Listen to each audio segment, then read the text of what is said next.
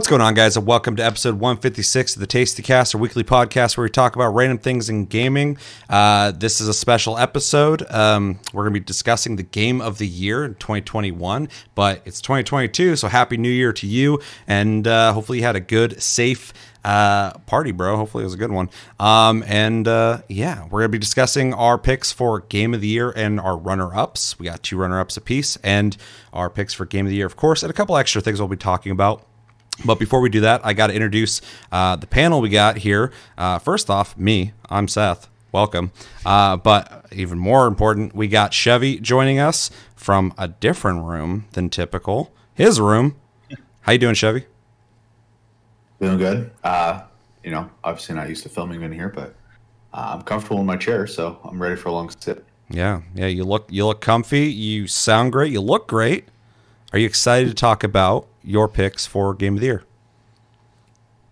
I'm more excited to hear your guys's, but yeah. Wow.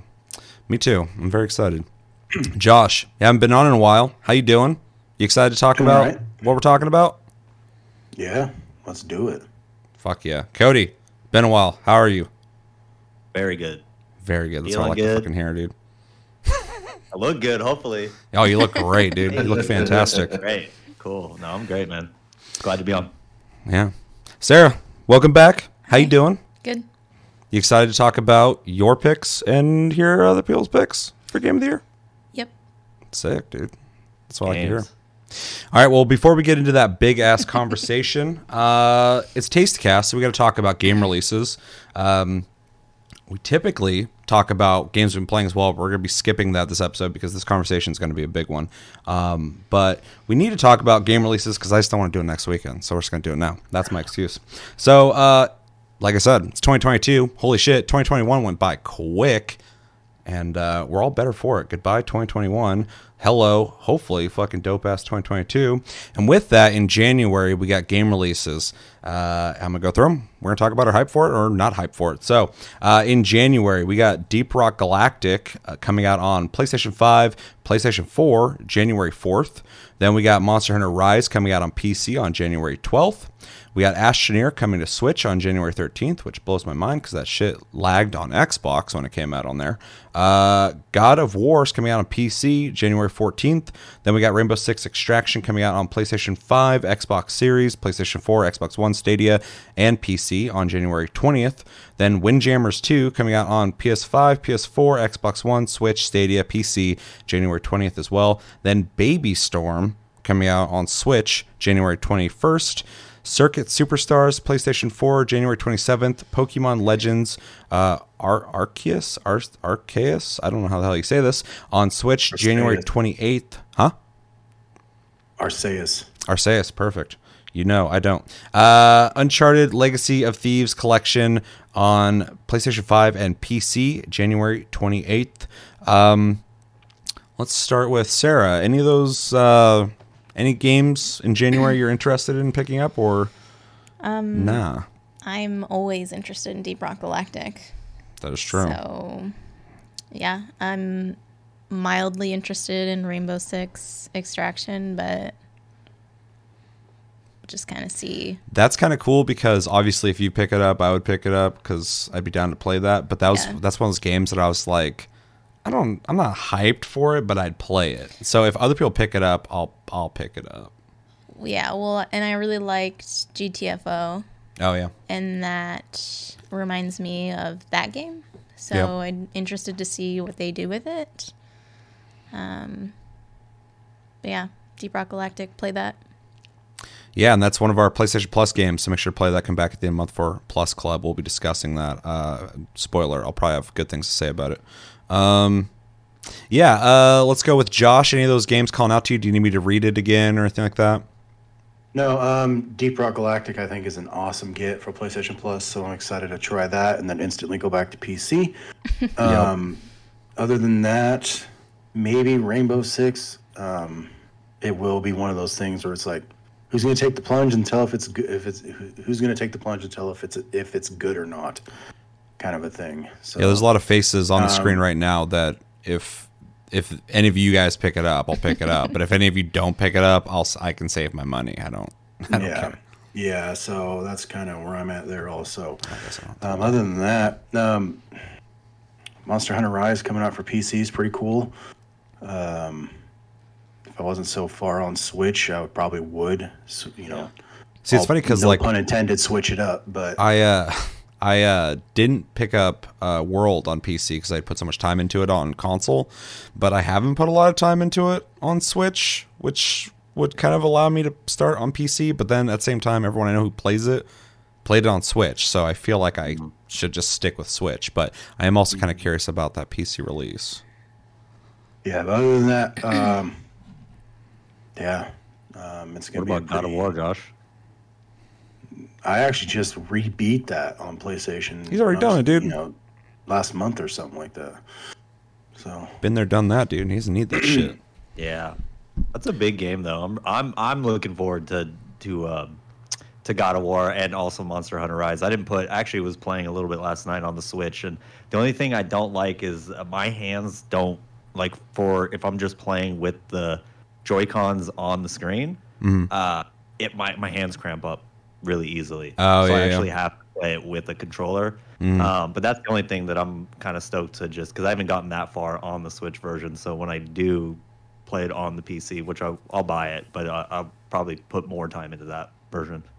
Yeah, But fair. I literally had to buy the Pro Switch controller. Yeah, I because have the it too, and I just Joy-Cons- don't use it. I'm just Even that janky square thing that came to make the Joy-Cons a controller. Oh, yeah.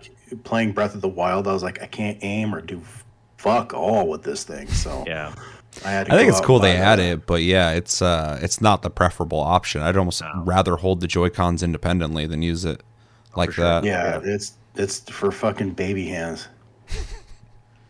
It is, and when you're using, especially in Rise, when you're Baby using fingies, like dude. the jump bug or the grapple bug, you have to like I use it all the time because it's like literally like you can just kind of spam it and just like just get around really fast if you're not using like your pet or anything. But so that just right there, just like it just hurts my fingers to do it. So I would still probably use a controller on PC, but mouse and keyboard, I'd give it a try. Yeah. Anything else that's just kind of hopped in? Perfect transition. Yeah, just took over. No, God of War. I'm stoked to play that because I also haven't. I'm pretty far on the PS4 version, but again, I've just basically just transitioned over to PC. Yeah. So it just makes sense. Me and Shay were just talking about that, how like we, I think we all kind of agree on it, but I only use my PS5 for Plus Club and then exclusives, which I'm more than happy to play games on there, but I mostly just play games on PC. Yeah. So, but then with these kind of games, they come out on console first. And of course, I want to play it right now. So I make the jump there, and then I got to decide later, do I want to buy it again or do I just not? That's how they get you. Yeah. That is how they get you. And then Red Dead Redemption 2, fucking start playing that on PC after I'd played it already on console. And now I'm just like, I pretty much play this on PC now. So it's rough. Chevy. Now the tricky version. Oh, go ahead. No.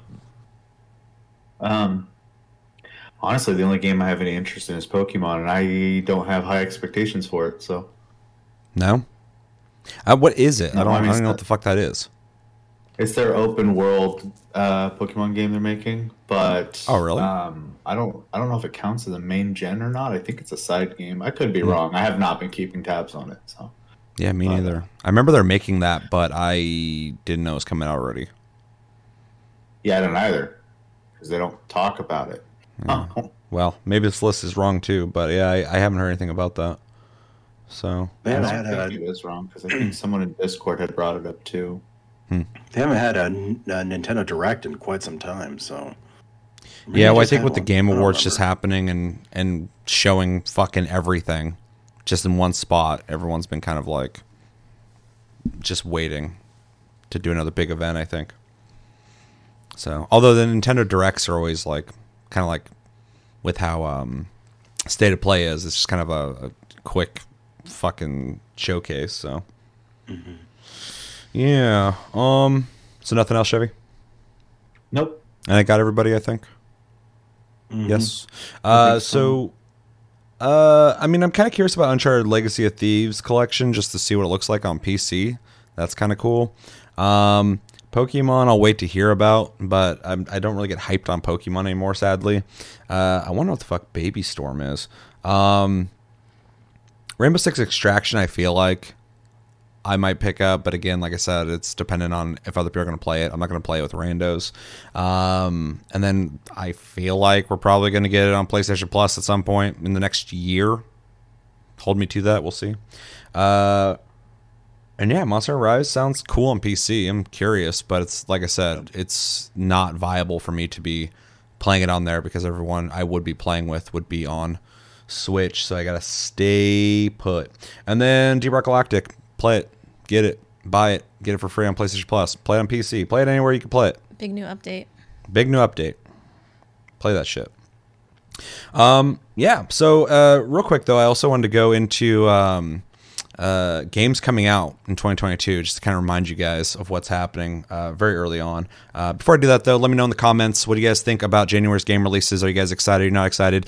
Does it seem like kind of a lame month? That's probably a good thing, because like I said, February, we're getting some big titles. In February, we got Dying Light 2, Stay Human. Sifu's coming out. Crossfire X, if you're into that. People keep talking about it. I don't really care too much myself. Lost Ark's coming out. King of Fighters, the new one's coming out. Horizon Forbidden West is coming out in February. Destiny, the Witch Queen's coming out. And Elden Ring is coming out all in February. So get your shit straight in fucking January. Get the things you need knocked out, because you're going to run out of time to play games in February. And then in March, we got ELX 2, Josh. ELX 2 is coming out. We got Babylon's Fall. I don't really got a whole lot of hype on that, but I know a lot of people are ready to play that. Gran Turismo 7's coming out. I can't fucking wait to play that. Chocobo GP, oddly enough, I'm excited about. Stranger of Paradise, Final Fantasy Origin, Tiny Tina's Wonderlands. There's a lot coming out early on, so just kind of doing a PSA. Get your shit knocked out in January, especially February. February is crazy. Everything just got pushed back to February. It's ridiculous. Any thoughts before we... Well, what's up? That it's the month of love. It's the month of love, for sure. Any thoughts on the games coming in early 2022? You guys ready? I know they said that these games are going to be ready, but I don't know. I'm almost expecting like another, I don't know, half-ass like delay just to try and distance themselves from one another. Because they're fucking massive games. Like, yeah, Elden Ring, huge. Horizon, huge. It's all like, people don't have that kind of fucking time anymore. And I can't remember the last time we had like a big deluge of games like this, other than like the holidays back in 2018 or something like that. But like, there's just, it's too fucking much for people who are hobbyists like we are, you know, yeah, play games as, you know, like we do. So, well, I don't really want to bring it up too much, but like the month Cyberpunk was dropping, everybody just ran from anybody who was like going to release that month, like just delayed to another point because they didn't want to be associated with that. And the time factor does matter for sure, but also financially, some people, you know, for whatever reasons, might budget 1-2 games a month or something like that. And so they got to pick one of those games. And, you know, am I picking Elden Ring? Am I picking Horizon Forbidden West? Maybe you're really stoked about fucking Sifu, even though I don't think that's going to be a full price game. It gets rough. So it is a lot of games packed into one area. I don't know if I think anything's going to get delayed personally. I think it'd be smart if somebody did it, but just because we're so late in the game. But Dying Light 2, I'd be very surprised to see them delay because they've already done it. And exactly, yeah. I feel like Horizon and Elden Ring are definitely not going to delay because they got nothing to worry about. They're going to sell fucking easily. Especially Horizon. Yep. Yeah. I think that game is pretty much done at this point. Oh, for sure. But even Elden Ring, if it got delayed, I don't think it would affect anything. But I don't think they need to because it's going to sell. I think it's going to be From Software's biggest selling game. Oh, I'm sure. The hype behind it is ridiculous. I don't want a Titanfall 2, you know. I don't want anything to get Titanfall 2'd. You know, like, am I going to buy Battlefield and Call of Duty, or will I buy Titanfall and, like you said? Yep. I mean, it's just God damn, there's a lot going on there. Or just time wise, like I don't have fucking time to play this game, so I'm not gonna pick it up right now. Yeah. Kind of a thing. Yeah, when you said Titanfall 2, I wanted to be so badly be like, yeah, dude, for sure. But I was like, what does that mean? And then when you said, I was like, oh yeah, I got fucked because it came out with like, you know, bigger games that were gonna take, you know, the attention from it. It got bookended with Battlefield 1 and Yep. the COD from that year. Yeah, horrible timing, especially when you're trying to launch a new IP to IPs next to IPs that are not new IP, but like you know, it wasn't as established as Battlefield and Call of Duty. So it's a horrible time to drop it when you're trying to. You should have dropped it early in the year or later in the year, for sure. I mean, that game also had the issue though of being associated with the Xbox after the first game. Oh yeah, I forgot about that because it only came out on PC and Xbox. So yeah, that was also a giant mistake. Yeah. Any thoughts? I'm very excited for Strangers of Paradise. Same. It's gonna be a lot of fun. Yeah. I Definitely mean, I'm playing excited that for one. some of the other games on the list too, but mostly that one. Yeah. Yeah. No, we've talked about it before on the show, but like the hype level for that was like non-existent, and then we played it, and I was like, I just want to play that still. Like when the demo was over, I was like, fuck. So definitely high on my priority. I didn't get to play it, but I sat and watched you guys play it, and I think that made me even more hyped. Yeah. Yeah, I've told the story a couple times where I was just like playing it and I was like, oh, I'm gonna play this for a second. And then like an hour later I saw you just like looking over, just like, what the fuck is he? Yeah. He's still playing that? It must be good. Pretty much exactly what happened. What was I playing? I don't remember. Doesn't matter. Red Dead? I think I was playing Far Cry. Oh yeah. Playing Far Cry. Yeah, that's a game you could forget though. Yep. And True. I did. True, yeah. I forgot about it too already. All right. Well, unless anybody else has anything to say on 2022, nothing? Sick. No. All right. Let us know in the comments. What do you guys think about the avalanche of fucking big games coming out right in the beginning of 2022? The baby storm. The baby storm. It's coming. Are you ready for that? God, I hope not. What is that? What are you most excited for?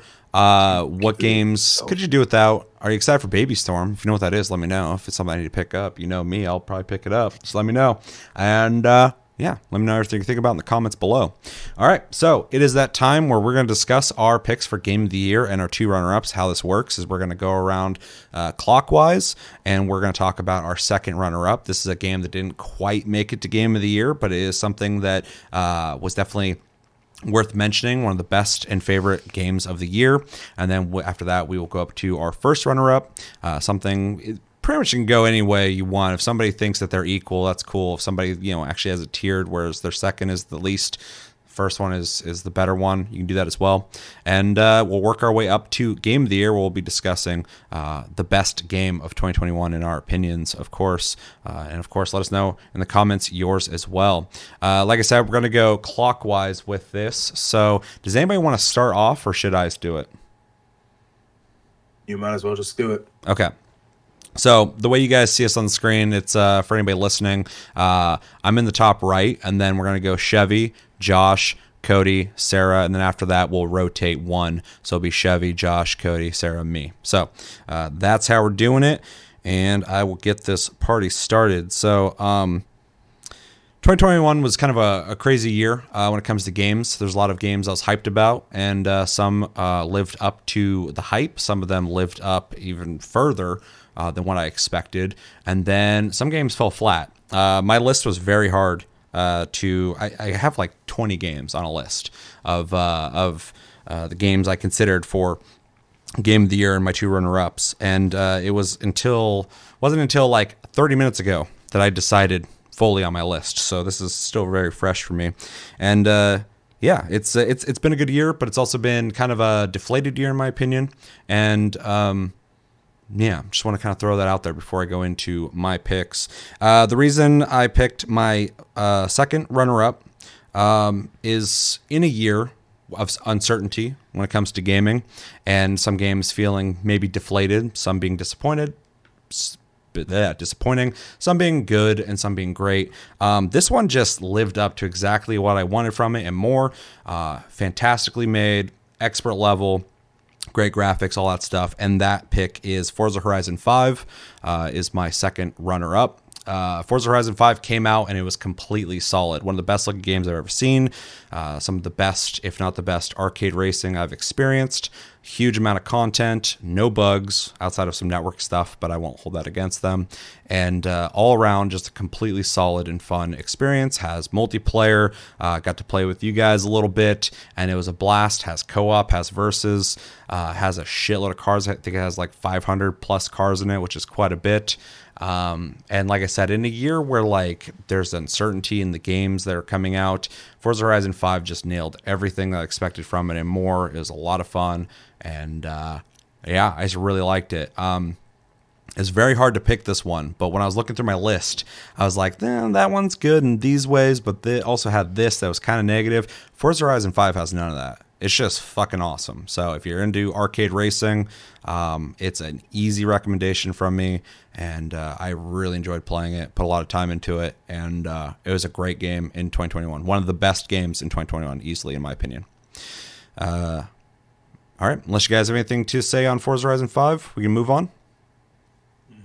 No, I was just gonna say I think that Forza's strongest point is that you can just play and play and play, and forever. You're not really thinking about that you're playing it. You just keep doing it. Like, it's just really easy to keep playing. There's always something to do. So they continue to make the series better and better. So I could definitely see why it's on your list. So. Yeah, 100%. I think it'd be hard for anybody to claim like the game's not like, solid across the board in every way. So, yeah. Anything else? Nothing? While I yell, Sarah. All right, Chevy, bring us in with your second runner-up for 2021. Okay. Well, I had an easier time. I only had 6 games on to choose from for 2021. So I envy you. Made it really easy for me to narrow down 3. So, so for me, out of the games I did manage to play and beat this year, I'm going to go with Ratchet and Clank as my first choice here. I think I should have played it when it first came out. I kept putting it off. I was like, I'll get to it, whatever. I should have played it when it came out. The game is just solid fun time. It is a decent length game, full of features. I couldn't put it down while I was playing it. The shooting feels the best it's ever felt. The amount of weapons that are in the game are absolutely ridiculous. The story is fun. It's not amazing, but it's a fun story that kept me invested the whole time I was playing it. And I enjoyed the game enough that I went through New Game Plus, and I made it another 50% through the game before I finally put it down. So I think, it's a really great, if you have a PS5, I think it's a must-play game. So. Yeah, I agree with that. As somebody who's not a big fan of the series, I've always, respected it, but it's not really my kind of game. This one just really nails everything that Ratchet and Clank has always been, but fine-tuning it in a way that feels like a tighter gameplay experience. The platforming is great, and the combat is really good. It feels really good, especially from somebody like me who's like a big FPS fan. It feels like a platformer in combat, but also a first-person shooter, third-person shooter. Like, it's really tight. It feels great.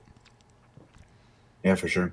And the quality of the game is just like one of the best of the year easily. It's a very well-made game. It looks amazing. Yeah, animation's really good and everything. So, yeah. Did anybody play Ratchet and Clank? Mm-hmm. I did. I beat it. Oh, you beat Almost it? Nice. Beat it again. Mm-hmm. Nice. Cody? I did not. Ooh, shit. I did not.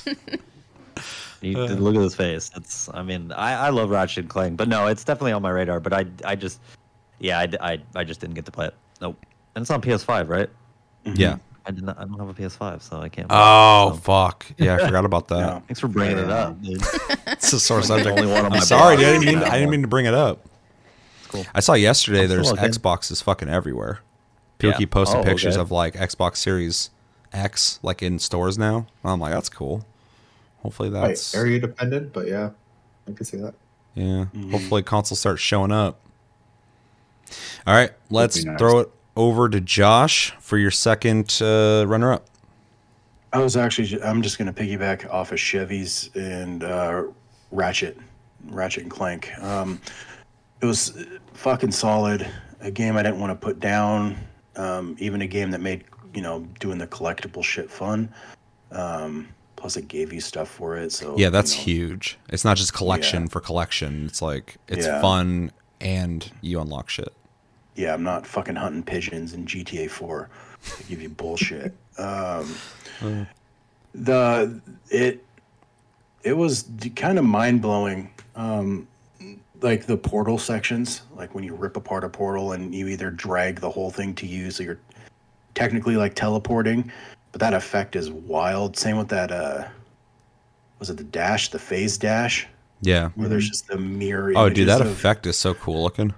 Like when that first happened, I was just sitting there, just doing it over and over again, just watching it and seeing what I can. I like do how with it. When the game starts, you're doing like the little flips and stuff you're used to in Ratchet and Clank.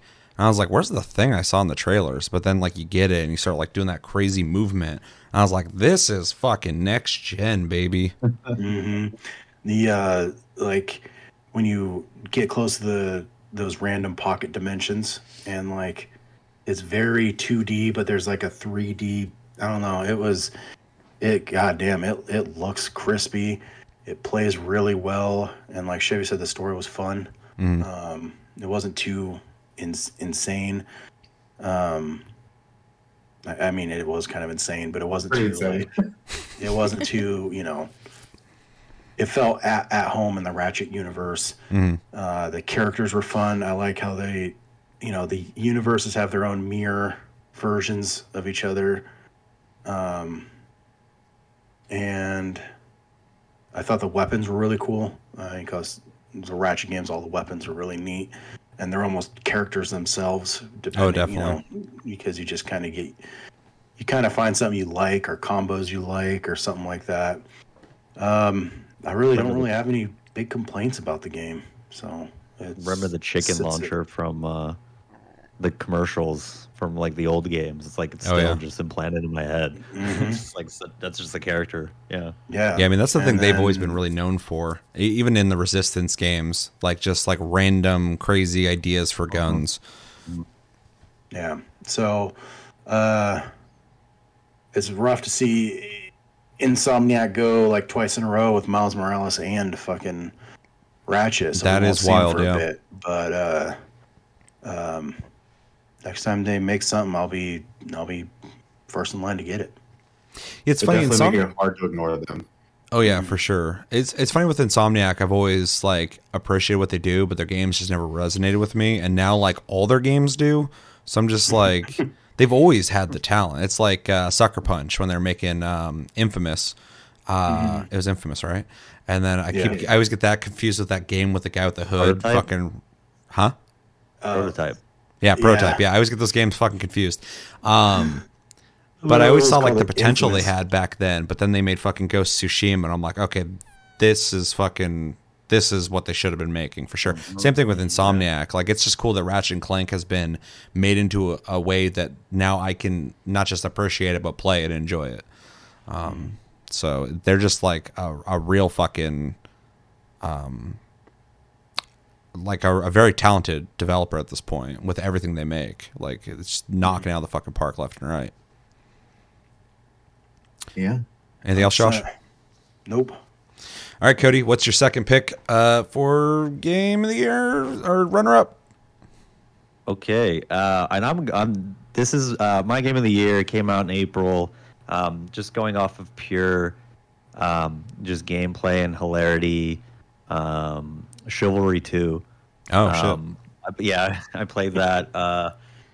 And that game is hilarious because it's like the one game where you literally, it's just like, I feel like every lobby you go into, like nobody gives a shit on what you say, like the shit talking, like on mics and like in the chat room, like no, you could say whatever you want.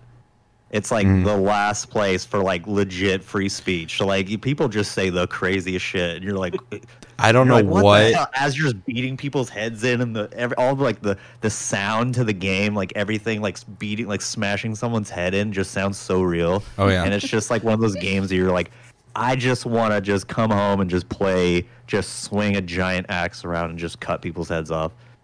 Let me just have that. That's this game. Chivalry 2. I don't know what it is about medieval combat games, because even Mordhau, the chat is fucking out of control. Yeah. It's like people on 4chan come to play these games, because everything I'm like, this reminds me of like the 2000s on how people are talking. Like modernity never happened here in these games, like Chivalry and Mordhau. It's so weird. Oh yeah. No, it's Modern Warfare 2 lobbies fucking all over the place. Oh, it really is. Yeah. Yeah. Gotta get their anger out. That's just it. Those are the That's games just that it. fucking do it, I guess. Yeah.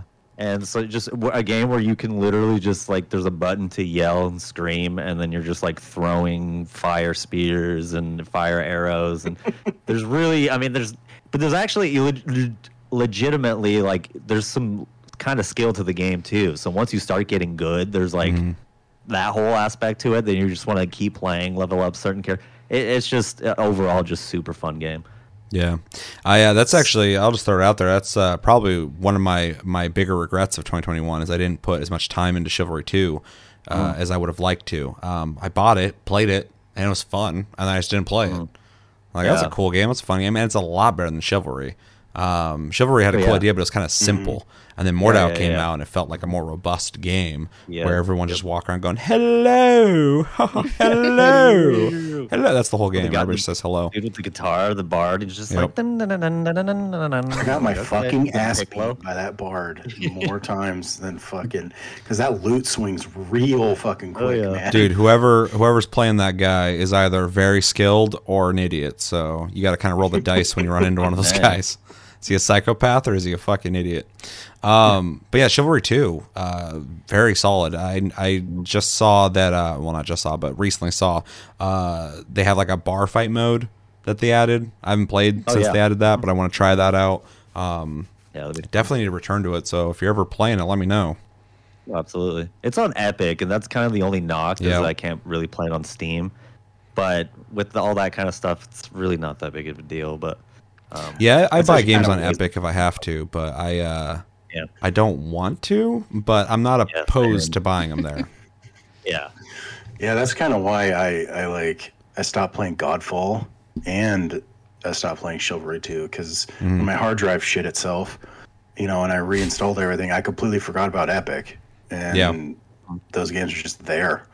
And then when that contract ends next year, they're like, these games are coming to Steam. I'm like, who gives a shit? Those games are coming to Steam. Well, I guess luckily with Godfall, we're all playing on console now, so you don't have to worry about it. Yeah, we are. Not cool. Yeah, we are. All right. Well, Chivalry 2 is definitely a pick I didn't expect to hear, but it's cool to hear that. So, yeah, for sure. Is there anything else you want to say about it? Anybody have anything to add to Chivalry 2? I've never played it, so I wish I played it more. It's fun. Swing swords. Because I feel like I felt that way about Mordhau too. Like I wished that I'd played it when it came out more. And then I kind of did the same thing with Chivalry 2, so it's a little bit disappointing. But those games are so like, I'll play that for a little bit and just kind of hop in. It's not like a game like you're like thinking about like I gotta get back and play some fucking Chivalry 2 or some Mordhau.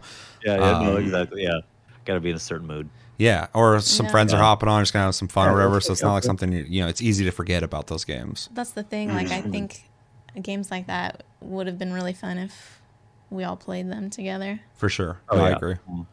I forgot you even picked them up. I remember you picked up Mordhau. Yeah. Half the team is us. What do you say, Josh? I said just half the team is us. Yeah, dude. We just all fuck them up. On. We're all highly skilled professional players here. Why wouldn't we do that? No way, dude. Those highest skilled guys, like, they swing the camera at the right fucking time to make sure that their weapon hits for, they know all the tricks. That game is wild. Yeah, but nothing is more satisfying when you go with like an overhand chop and you're like, he's not blocking that. Rack, and then it's just their head's just gone, and you're like, fuck yes. It's funny because in like a FPS, like you shoot somebody, and maybe for a split second, you're like, oh fuck, I got a headshot, dope, and then you just keep running. But in games like Mordhau and fucking Chivalry 2, every single kill just feels like you conquered them. Like you just Yeah. destroyed them. A spear and just throw it at someone and just like they stick to the wall. You're like, that was amazing. You're like, Yeah. you want to. Those are those types of games that you want to just constantly record all gameplay. Oh, yeah. because of like random crazy shit happens all the time. Yeah, I've been launched by like the fucking ballistas and like all sorts yeah. of shit. Also, I'm just back in my spawn, just free Jesus against the fucking wall, and just as a to make my team know that this is gonna happen to him, kind of shit. Yeah. Yeah, chivalry is such like a weird like what Sarah was saying is it's kind of forgettable, but at the same time, when you're playing it, all your moments are not forgettable. Yeah. So it's a weird kind of topsy turvy thing you get with that game. Yeah, those games, any game like that, so like 3 of them. Well, I guess, oh God, Blade. Mountain Blade. Yeah, Mountain Blade, thank you. Jesus Christ, I can't believe I forgot that. All those kind of games, but specifically Mordhau and Chivalry, I'm like cracking up the entire time I'm playing. Whether I'm killing people and laughing about it, or I got killed in a really stupid way by a half-naked baby man who came at me and just and fucking my head was lobbing off. In my head. And I'm just like, Jesus Christ, this is so stupid. Yeah, Like, just instant spawn. He's just fucking just slapping you around in a diaper. You're like, what the fuck, dude? and it's like you can't experience this anywhere else. So it's like perfect. Prestige 10 times. I think that's why it Just attracts fighting like the troll type people, because you can't take the game too serious unless you're all mixed up or something. No. Yeah, no shit. For Honor. You walk in there just being the god of the battlefield, and everybody else is just going, hello, half naked, jerking off fucking swords and shit, doing weird stuff. That's not all right, well, let's move on to Sarah. Sarah, what is your second runner-up for 2021? My second runner-up is actually Ratchet and Clank. Oh, nice. Also, I was trying not to say too much when they were talking about theirs, but Yeah, I was trying to avoid like going like, how much do you like this game, guys? Let me know.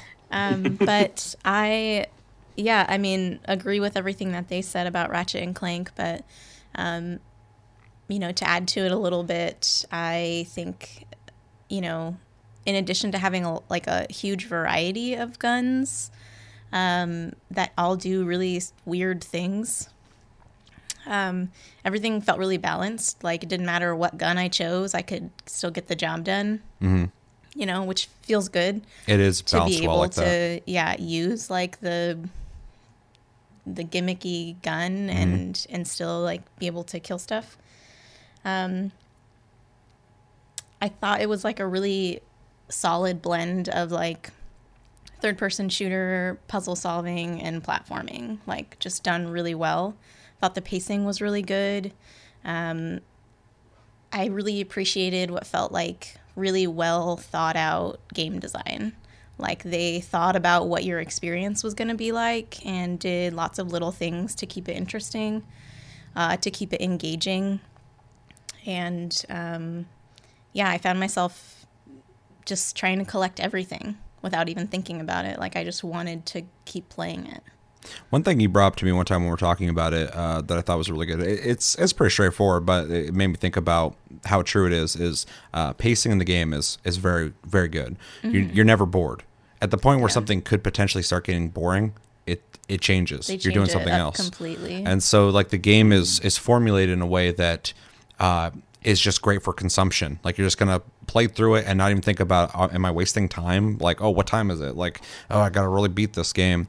And even though I haven't finished the game myself, in the experience I've played, I feel that I'm never bored when I play it. And from what I hear from you guys, it seems like the same thing. So yeah, when you brought that up, I was like, it seems very intentional that they decided that this game can never be boring. Yeah. So to develop it from the ground up like that. Yeah, it's easy to just like have an idea and execute it, but I feel like took the extra step of like really curating like having an enjoyable time. Like, they don't give you a chance to get bored, without talking too much about like the details of the game. Like, the Clank levels are my favorite, and every time one pops up, they give it to you just enough that it feels like a part of the game, but also not so much that like you're like, oh, shit, I got to do this again. It's crazy that never gets old, because those are my favorite in the old games too. It's like whenever you got to do anything with Clank, and it's just like, how old is the game? That's insane. doesn't get old. Yeah, they this serve game a, also adds.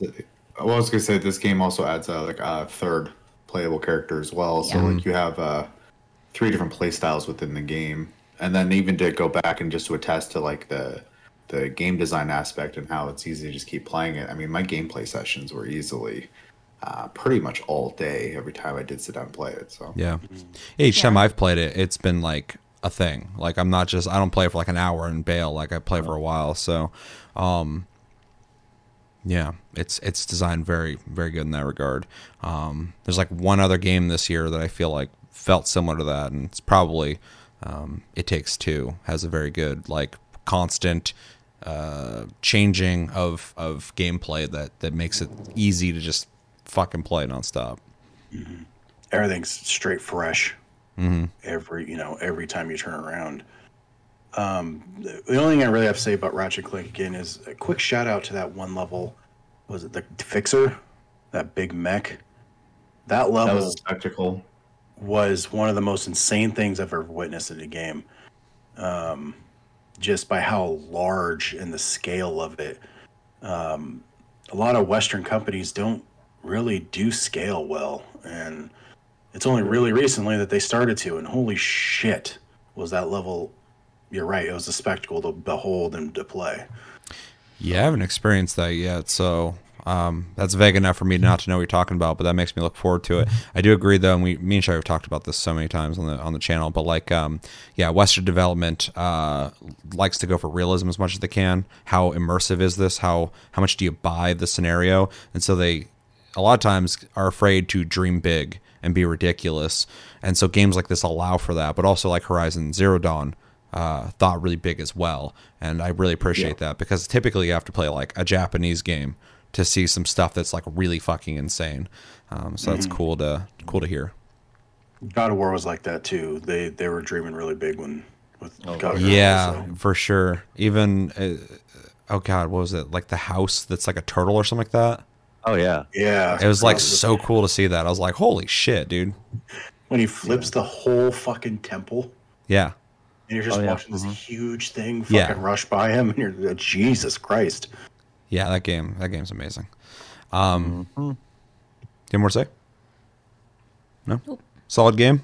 Solid. Solid ass Solid-ass game. game. That's 3 people that picked that for their second runner up. The only thing not solid about that game is that fucking ice gun. I hate that gun. I don't know if I have there's it. always one. There's always one. I don't think I there's don't any know if gun I I've used hate. it. There's definitely ones I prefer. Yeah. Like the older games, there's always like a blaster or something like that. That was kind of just like a throwaway, but Well, even They like gotta the give you fucking- something. Yeah. yeah. Well, even even the beginning blaster I was using all the way to the end game. Like that thing was awesome, especially when you got it to level 5 in the first playthrough, right? So it goes through. Yeah. Yeah, because Um, once it hits 5, the gun changes, which is cool. Yeah. Like it does something new. So The other thing, now that we're talking about the guns, actually, just that it popped in my head. One thing Ratchet and Clank's always been good about, and they do it really good in this game too, is usually when you pick up ammo, it won't be for the gun you're using, and that's to incentivize you to weapon swap while you're fighting. And it does a really good job of that. So then as you need ammo for something, all you gotta do is swap weapons, and all of a sudden that ammo starts dropping more often for those weapons that are put away. So it's really a good idea to have like at least 2 to 3 weapons that you have like put some like effort into. yeah, Yeah. man, I I'm kind of not appreciate that. not to keep gushing about the graphics and stuff, but there's a gun that makes people turn into like hedges, like That's they cool. look like a sprinkler. trees. Yeah, and it changes with every enemy, like on how they look like when they're a plant. And I was like, this is insane that they did that for every single enemy in the game. I mean, now there's probably, I don't know, maybe just a few dozen, but like that's still huge work. They just didn't turn them into a tree, then that was it. Like they each still had the pieces of them as an enemy before you did it. So Yeah, it'd be so it's not easy just just to a have the final same form. model that they all turn into, but to do that, I always appreciate small details like that, because I know, like, on a development standpoint, you don't have to do that, but they had a vision and they put the time to realize it. So Yeah, and it's the like a collection of small details like that make like a really unique experience. Yeah, it's like Naughty Dog level. I mean, they also just attention to detail is ridiculous. Yeah. I saw a thing recently. I never noticed this, but in Uncharted 4, Nathan Drake's chest hair moves in the wind. Ew. So it had physics. I'm sure they probably just put a system in for hair to have physics. Oh, for sure. And it just happened to be a side effect of that. But that'd be wild if they're just like specifically like, all right, this chest, it's gonna wiggle. Yeah, but his hair don't move like that in the wind. Well, isn't that what Capcom did with Street Fighter 4 and the fat guy? Oh yeah, they gave him boob physics in his gut. Yeah, they gave him a big boob as a man, gut, yeah. so it just jiggles like the fucking tits do. Yeah, they're going for equality with that one. Perfect. Love to see it. Anything else on Ratchet and Clank? I think we can all agree it's a great game, especially Cody. Good. He loved it. Cody knows what to buy when he gets a PS5. That's Yeah. right. First game. Cody's been told. Yep. I do everything that I'm told. Okay, so let's move on to Chevy. Yeah, I think. Yep. Okay. Your first runner-up. All right. This one is weird to me because I didn't really expect it to be until I looked at a list of games I played this year. But now, after seeing it, I was like, oh, why did I not think of that right after that? But Monster Hunter Rise is my runner-up. Monster Hunter is awesome. We've said it a million times on this channel. This game continues that. It gives a lot of the best things from the handheld games, which is like being able to permanently download quests and stuff like that, while also bringing that sweet combat system that they've brought from World, and they've even made it even better, in my opinion, in Rise. The combat is just so fun. They've made a lot of the jobs a little more accessible, which can be hit or miss for some people, I'm sure. But as someone who generally uses the hunting horn, I love the fact that I don't have to and you can turn on the classic mode, but I love the fact that just by fighting, it plays the notes and the songs just play. So I don't have to plan and then find a safe spot to go play the song real quick. It just happens while you're fighting. Super fluid in that way. All the new mechanics and stuff they added is being able to what's that, the bug shot, slingshot thing or whatever. Not bad with names, sorry. Yeah, Wirebug, thank you. Watching footage of that early on, I thought there was going to be really gimmicky feeling, and it feels great when you play. So yeah, I thought the same thing. But they nailed it for sure. Yeah.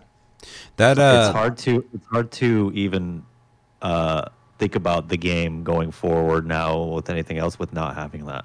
It just it's like it should. Yeah, I was like that should have been in the game way before this, but it's yeah. I thought the same thing about after World. I was like, Monster Hunter has to pretty much be like this now. And now Rise comes out. I'm like, this is how Monster Hunter has to be now. You just keep making the combat so much better.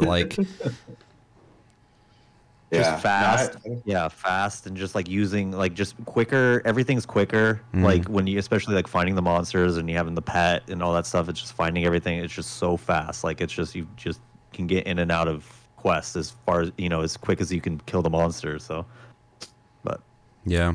If I had one complaint, it's gonna be weird coming from me because I don't usually care about difficulty. But I think the Elder Dragons, for the most part, were easier in Rise. Which was kind of weird because I felt like we were just kind of walking all over them when we were playing. I think the only one we had trouble was Teostra. Felt pretty familiar to the way they were in World, but a good example is and I apologize to any purists out there about me butchering names, but Kushal Adora in World was a dick, and in Rise is a joke. So Yeah, he pissed me off in World. World, I have a sneaking suspicion though that fucking dragon.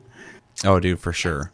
I have a sneaking suspicion though that that similar to games that came out in 3DS and shit, because of they have to make the game playable for people who don't choose to buy the Pro controller and are using Joy-Cons. and maybe some people are playing it, in a mobile way. Some people are playing on their TVs that they have to make the difficulty work for all those things, and so that's probably why they're not as aggressive and crazy as World, where people are probably playing all in the same fucking controller, so you can make the difficulty work for that. I think the only reason I don't agree with that is because Rajang and Teostra are super aggressive and all over the place. So, and feel like an Elder Dragon world. So yeah, I just think they because they took moves away from Kushalador, it feels like. So, and the big annoying one, the giant tornado, is pretty much gone. So, which was kind of the big thing that sucked about that. Yeah. Mm-hmm. And then I don't remember the name at all, but the chameleon one. Puke. Oh, no, the Elder Dragon. Oh. Was really underwhelming, I think. But those are nitpicks. The game is a lot of fun. It has all the crazy old school weapon designs too, which is something I really missed from World. So I think that's the big thing. If there's one big complaint I had about World, we've talked about it before on the show, but it's that. So I'm glad that they kind of reverted back to that expectation of more interesting weapon designs. For sure. Yeah, and they tried to bring that kind of back in Iceborne, because that was one of the biggest complaints about World. Is in a completely solid game, that was a realistic approach, and then Rise is like, we got bugs you can fucking swing on, and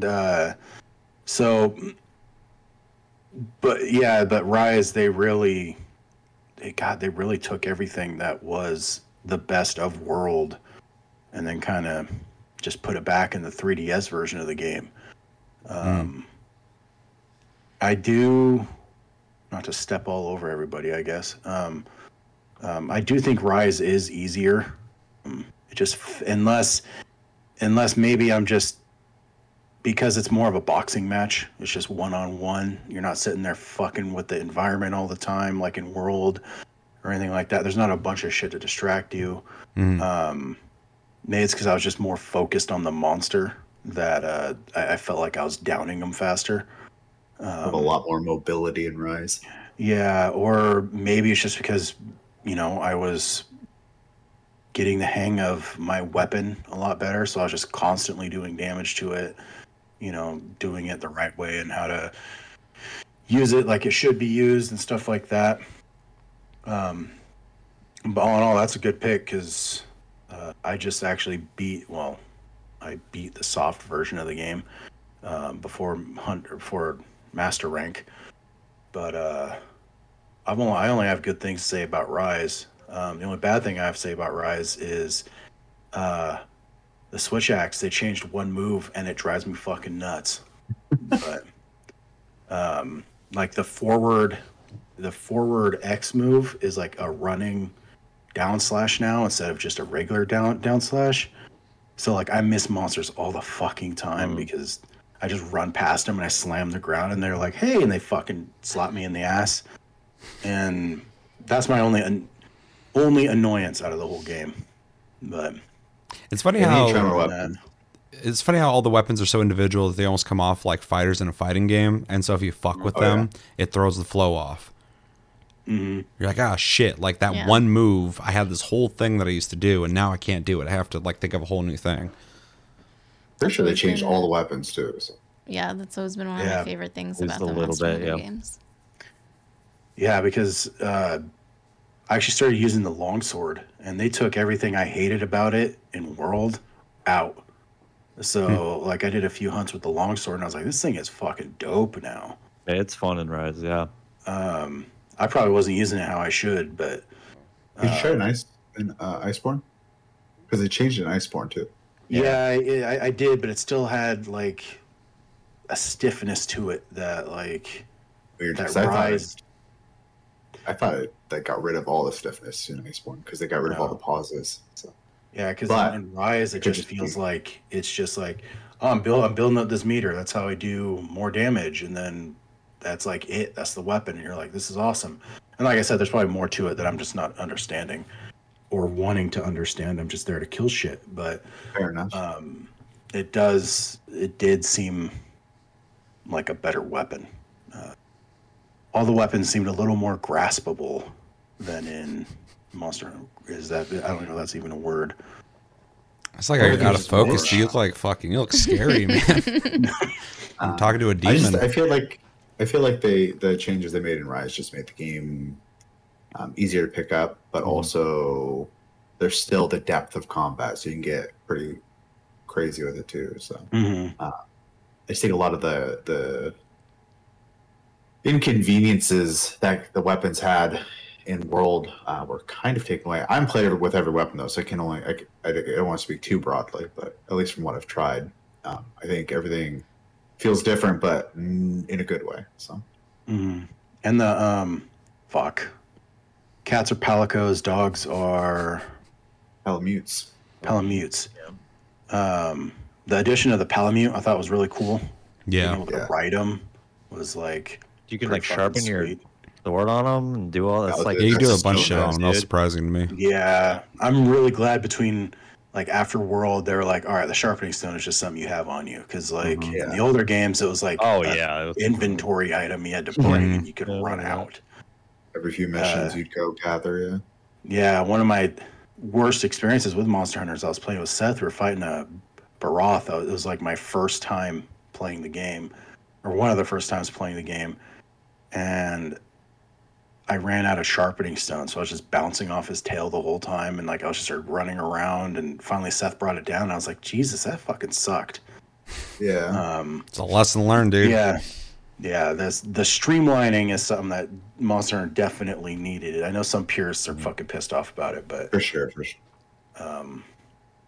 I mean, and I'm not even a purist, but or a casual. I get where they're when it coming comes from, to but I that think it's in a game. better state now than it's ever been, honestly, Yeah. for gameplay's sake. Healthier for the game. Yeah, for sure. But I do miss like the more intensive prep of a hunt. But if I had to pick one or the other, I'd probably pick the newer version just because it's a more fun experience gameplay wise. But trying to get back on track. Yeah. Monster Hunter Rise is probably also on my list of biggest not disappointments at all, not at all. Regrets. that game, dude. I didn't play it as much as I would have liked to, which really sucks. It is one of the games on my list where I'm just like, that's a game I wish I put more time into with the amount of games that came out this year. But I did play it, and what I did play, I really did enjoy. It is a solid game. It's very impressive that that's happening on the Switch, the way that game plays. I mean, in some ways you can tell it's obviously on the Switch, but when it comes down to gameplay and what the fights feel like, they did a really good job with it. But I do wish I put more time into it, so I could have maybe humored it more for consideration on my list, which is a little revealing, but I don't think I should humor it if I haven't played it enough. So, yeah. Anything else you want to say, Chevy, on Monster Hunter Rise? No, we already kind of rambled a bit. Yeah. I want to let it go because we're talking about the games, but at the same time, I want to find out that Josh's first runner-up is also Monster Hunter Rise, and then Cody's is also Monster Hunter Rise, and Sarah's is also. So we just keep talking about on the it clock, baby. for infinity. With that, Josh, you want to bring in your first runner-up? Yeah, it's Skyrim.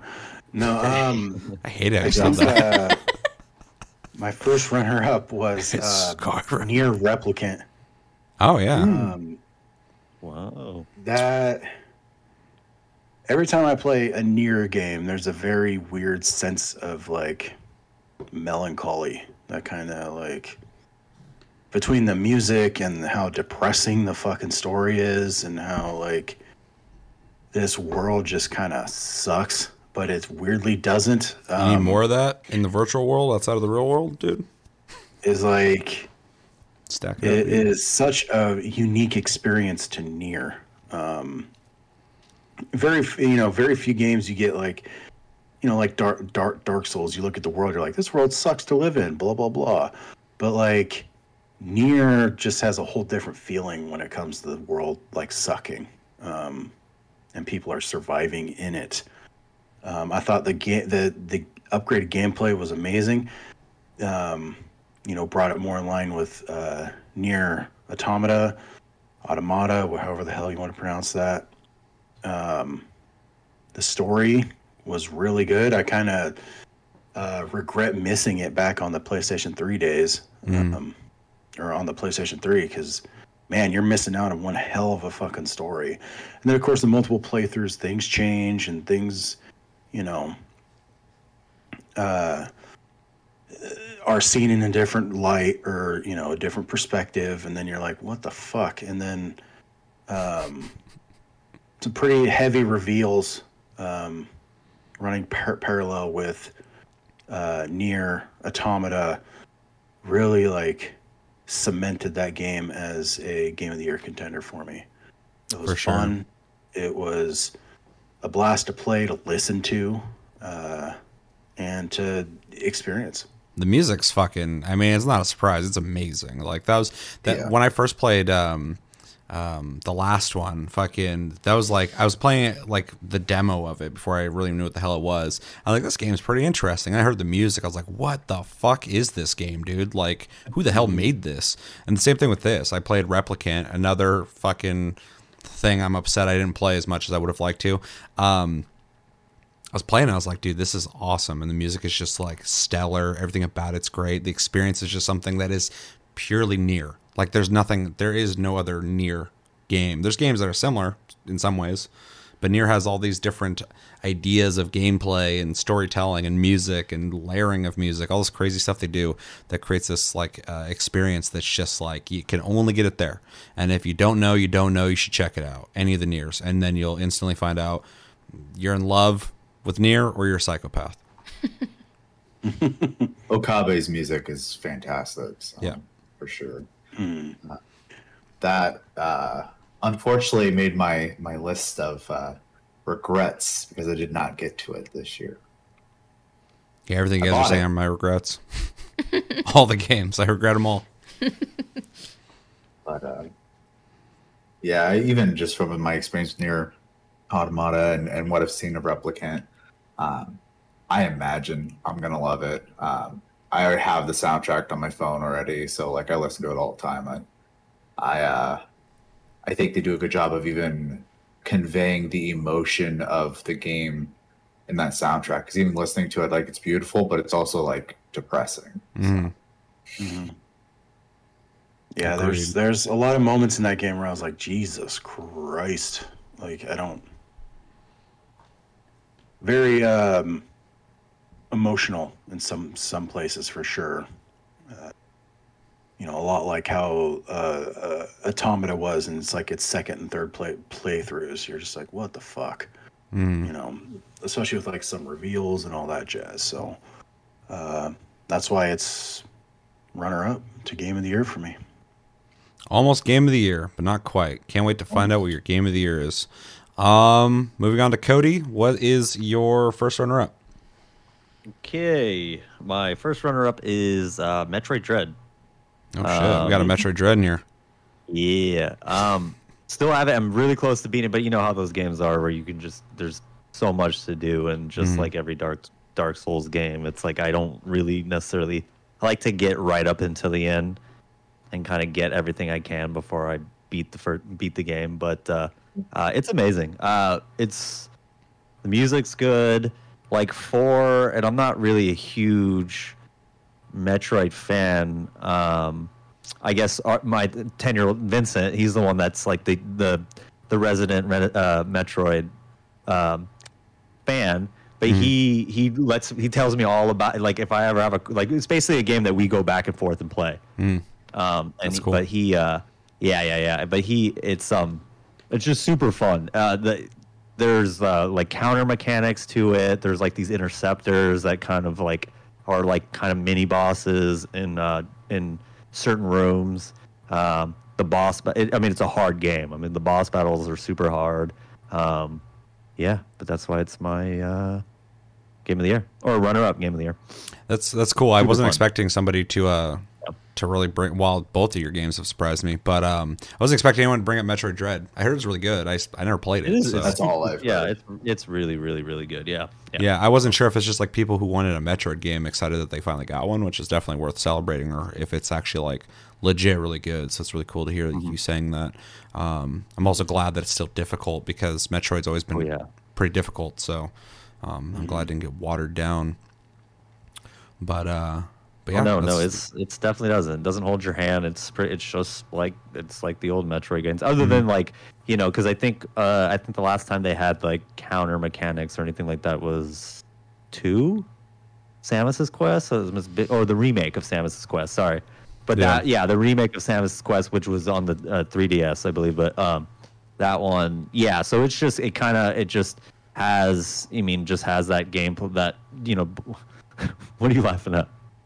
You said Samus's Quest, and I thought you were talking about Fester's Quest for the fucking NES, and I was like, those are fucking not the same game, man. But never mind. Metroid Fester's Quest, like, dude, those are 2 mashups I didn't know if I needed. Fester's Quest was fucking Zelda, dude. That was hard as shit, too. I forgot about that game. But no, super good. I mean, everyone's really just waiting for another, Prime, but this one is really good. It's a full-fledged game. I think actually the people that did the remake for Samus's Quest they did this one too. So they had to do with this game. So it's a whole their company that made it. I can't remember what it is, but it's very good. Yeah. I thought it was interesting that everybody's waiting for Metroid Prime, just waiting for that, and then they offered up a more traditional Metroid, and everybody was like, "I'll take that," because they weren't. Yep. It wasn't in their mind that they were going to get a game like that. They're just waiting for Prime, and then it came out, and I'm glad to hear. Really, anybody who played it loved it, so it's very cool. Yeah, I almost feel like people, because usually when games like make decisions to change the formula, they don't usually backtrack, and so I'm sure a lot of people are just expecting that to be how Metroid is now. And then they did make an old school one, and it's not like a remake; it's literally like a game. So, I mean, good on them for doing that. And like I said earlier, I've heard nothing but good things. So, did anybody else play it? Nobody? Just Cody? No. Dang, that's it, dude. Not a big Metroid fan. So we're just existing in a different world than Cody, because we all played Ratchet, and he's playing Metroid, and. I have to be honest, I have a hard time playing games on my Switch sometimes. And I know it's just like, I feel like just in my head, but sometimes I have a hard time getting hyped for games. You've also sat there and like no-lifed a couple games on Switch too. It's like a certain type of game. Like I like RPGs. I think the last one that an RPG machine. The last game I played on there that I got kind of obsessed with was Graveyard Keeper. So like games like that. I love Graveyard Keeper. It's games like that I think like, oh, I should play this on my Switch. And other games I'm like, meh. There's literally games I'll play and I'll be like, this would be great on Switch. Yeah. And I'm playing it on PC or PS5 or something, and I'm like, I would love to just be able to take this with me. Or like when I played, I think Loop Hero, I was like, is this on phone? I would love to just have this with me. Like, there's just certain games that just work on certain things for sure. Yeah, it's very like indie bait, like Moonlighter, games like Moonlighter, games like Moonlighter, Binding of Isaac or Enter the Gungeon, stuff like that are all excellent Switch games. Yeah. Actually, I don't know if Enter the Gungeon is on Switch, but if it is, or if it's not, it should be.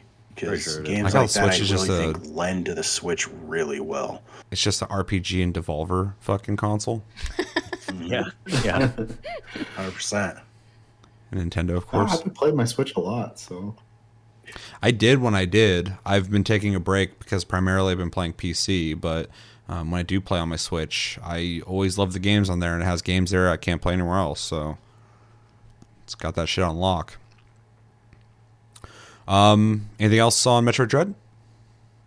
No, yes, kind of. It's one of those games that is a like console seller. You know what I mean? Yeah. It's like Oh, yeah. it's one of those ones if you're like, well, I don't know what to play, and it's like that's that game isn't a game that's never going to drop in price. It's always going to be Yep. around 60. So I mean, it's just going to be one of just pick that one up and you'll have fun with it. So, I mean, Yeah, yeah, I'm almost wrong there. picking it up. The Mario game is like just now not $50. So Yeah, oh, yeah. Yeah, Nintendo That's knows that their Nintendo. games are going to sell. And so they're like, Yeah. we're not lowering that. yeah. You're going to buy it anyway. You want it, don't you? Just Yep. get it. Yeah. You don't need a sale. Just Full buy price, it. You want it. idiot. All right. Well, that's a good pick. So far, fucking Cody's curveballs. Very, very interesting. bringing a flavor that we don't have. So Yeah, for sure. Yeah, spice. Bring that spice. The Bring Cody that spice. Cody spice, dude. All right, Sarah, what is your first runner up?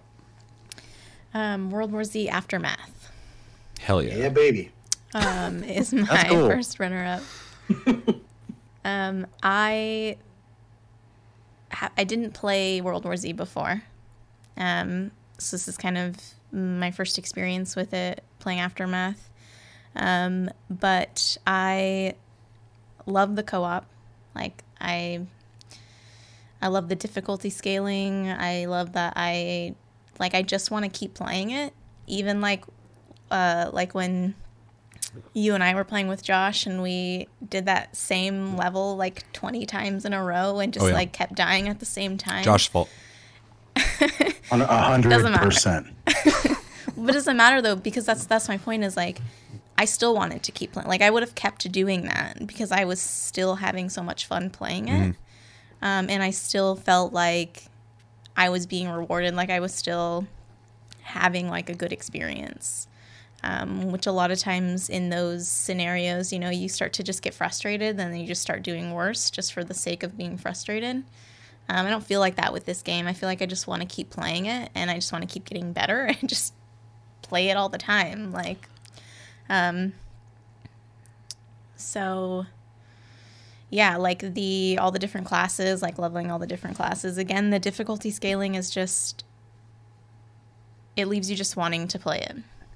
Yeah, it has a lot of content, a lot of stuff to Yeah. do, a lot of difficulties to move up if you want that challenge, and a Yeah. lot of every time you start beating this difficulty more and more easy, now you got another difficulty to move towards experience. So, or not experience. Well, I guess you do level in a certain way, but progression. You have perks you're unlocking, guns are unlocking, so it makes difficulties more and more capable of doing. And the amount of content that comes in Aftermath, which is what you're bringing up, because in case you don't know, World War Z came out already, and I think it was very underrated. So Aftermath coming out and kind of giving a refresher for people, giving people the opportunity to play it with more content was very, very cool. But the game just has a lot to offer, and it's still, in my opinion, a kind of a sleeper as a game that I would highly recommend. Obviously, I agree with you, and how good the game is.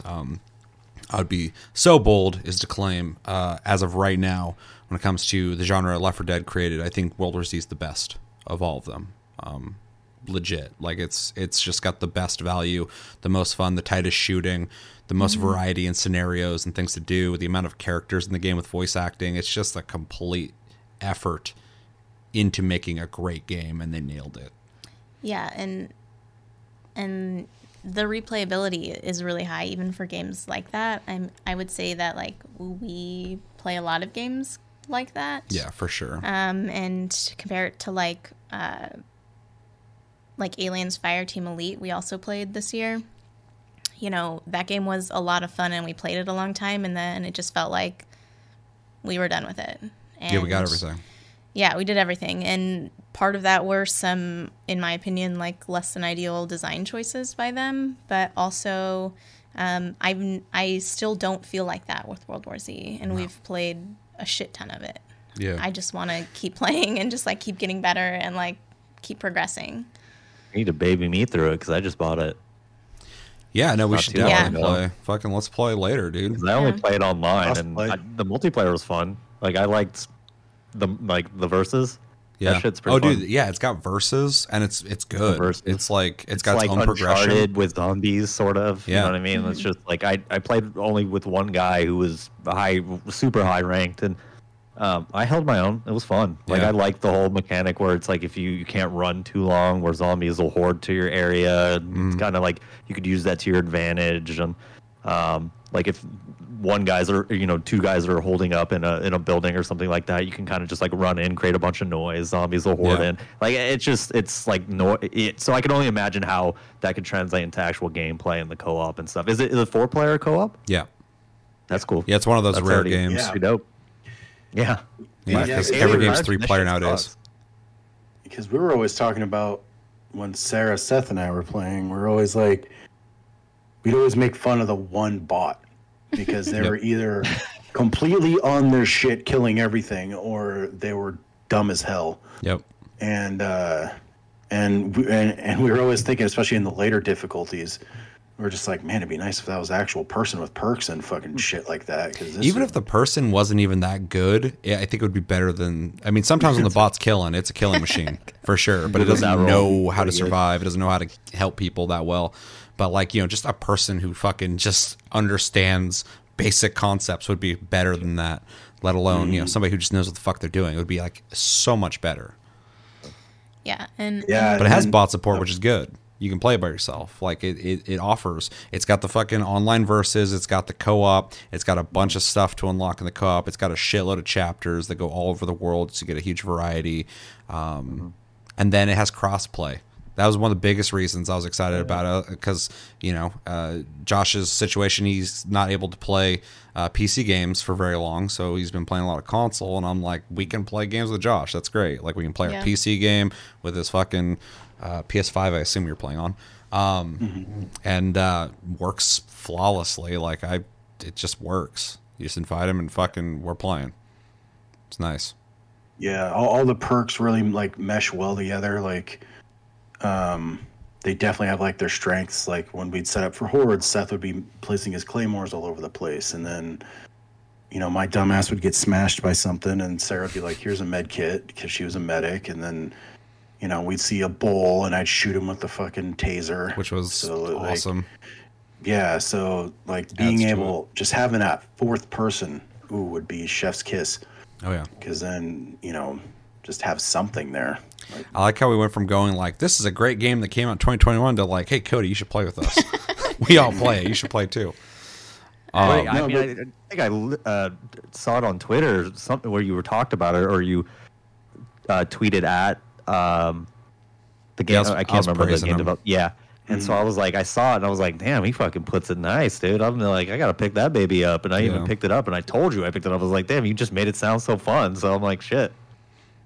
Yeah, we were Yeah, playing it it's, pretty regularly there for a second. I think we could easily go back to it. I don't at all feel like I'm done with it. So yeah. yeah, Sarah talking about the difficulty sliding. There is like when you move up a difficulty, you move up a difficulty, because the first time there's that fucking stop being creepy. There we go. just tell himself Because that. when we dude. first played that Moscow level where you're in the parking garage, and like the first time on like regular, we're just running through it like thinking that nothing's going on, and the second time, that's the level we did what, like 4 or 5 times. Yeah, it was rough. That beginning part was like fucking horrible. Yeah, and then we smashed the rest of it, and even Japan had that one like difficulty spike, but the going from medium to hard, it was like Jesus Christ! Like you Yeah. actually had to think up of strategies and fucking the correct ways to use your class instead of That just that being adds like, value "I'm to gonna the do this." experience though, because like when you conquer it, it feels good, and because it's team oriented, you have to work together. If you don't, you're gonna fail.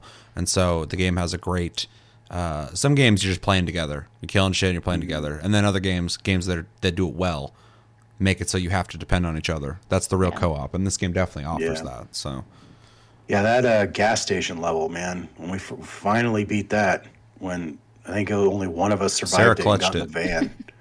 Yeah, it was. yeah, you went it down, was- and I was there to the like very end, but I started getting hit by all the elite fucking monsters nonstop, and finally I got murdered. And then she just grabbed the thing, just ran back, and was able to survive. But I was like, and the Yeah. timer was almost out too. That's why we Yeah. ran the first one. We had less than 1 minute, and we were just like, we gotta go. And then I got murdered. I'm like, fuck, it's over. And then she made it. So Yeah. The thing I really appreciated about the difficulty scaling, first off, is the difficulty scaling. I of course appreciate, but I feel like really thought about how it scales. Like I feel like some games will just increase the health of all the mobs, like and that's it. Now it's harder. Yeah, it's boring. But I feel like they've really thought about different ways to make it harder, and there's so many like factors going on, like you're getting mobbed by zombies, and you can, like, if you don't keep moving, you're gonna run out of ammo. Like you have to keep moving, but also like if you do it too soon, you're gonna get murdered by zombies. Like You have to be smart about everything. Yeah, there's a lot of like little things going on the whole time that like really up the difficulty. Like you can't shoot each other. Like there's a lot of stuff going on you have to think about. You really have to coordinate and work together, and those are my favorite co-op experiences. Yeah, I agree. No, it's a great pick, and this may be a little revealing, but it was a huge contender for me this year because it's some of the most fun I've had in 2021 when it came to gaming was playing that game with you guys. But in a weird way, I've played the game before this year, so in my brain I'm like, but there's games that came out this year that I should probably spotlight. So maybe it is still on my list, but it was something I absolutely considered. I was looking at it and I was just like, what game was more fun than this? Not a lot for me personally, so we played the fuck out of it. I'm down to play more of it, so. It feels like similar to me as like Deep Rock Galactic. 100%. Like I feel like it's going to be a game that I'm always down to play. Forever game, yeah. Yeah. DRG is definitely one of my forever games. Like I'll never be done with that game. Chevy, is there anything you want to say about? I know you didn't play it, but any interest in World War Z Aftermath? Honestly, not really. It's kind of out of my view. So fair. I'm just gonna have to buy it for you at some point and make you play it. There you go. I think you'll enjoy it to a certain extent, but I don't think you'll love it. It's not Final Fantasy 14. Stressful. I always love the little bit of a tangent. The beginning of every mission, how we're like, all right, let's do this quiet. And then you're just waiting. You're like, who's going to fucking shoot off a gun loud as fuck? Or who's going to run into a pack of zombies and then they can't, and then everybody's loud now. Or you gotta be ready for it. It's going to happen. Yeah, the whole make your best effort. It's just like, who's going to fucking do it? Yeah, even the same mission feels different every time. Yeah, 100%. You can replay the same missions, and the difficulty alone makes it like always a dynamic experience. So yeah. Anything else anybody wants to say on World War Z Aftermath? Good pick. Yeah, no, I agree, 100%.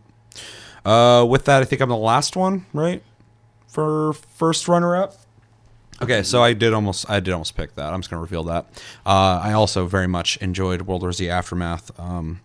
It's a great game. Definitely check it out, especially if you like games like Left 4 Dead, Vermintide, Aliens, Fireteam Elite, Back 4 Blood, I guess. I was going to say that, but I'm like, damn. I was on the download, Back 4 Blood. Yeah, so, man, this one, I'm going to be honest with you, almost is my game of the year. It's very good. The game is fun all around for fun's sake. It's got a lot of heart. It's a passionately made game. It's fantastic in every single way, and I'm glad to see that it won Game of the Year at the Game Awards. It Takes Two.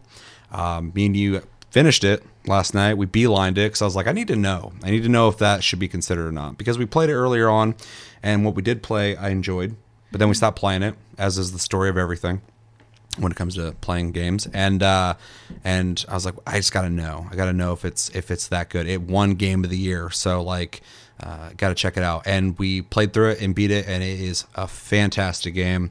Like I said, almost my Game of the Year. What's so special about it? Really, everything. Every inch of that game is a dedicated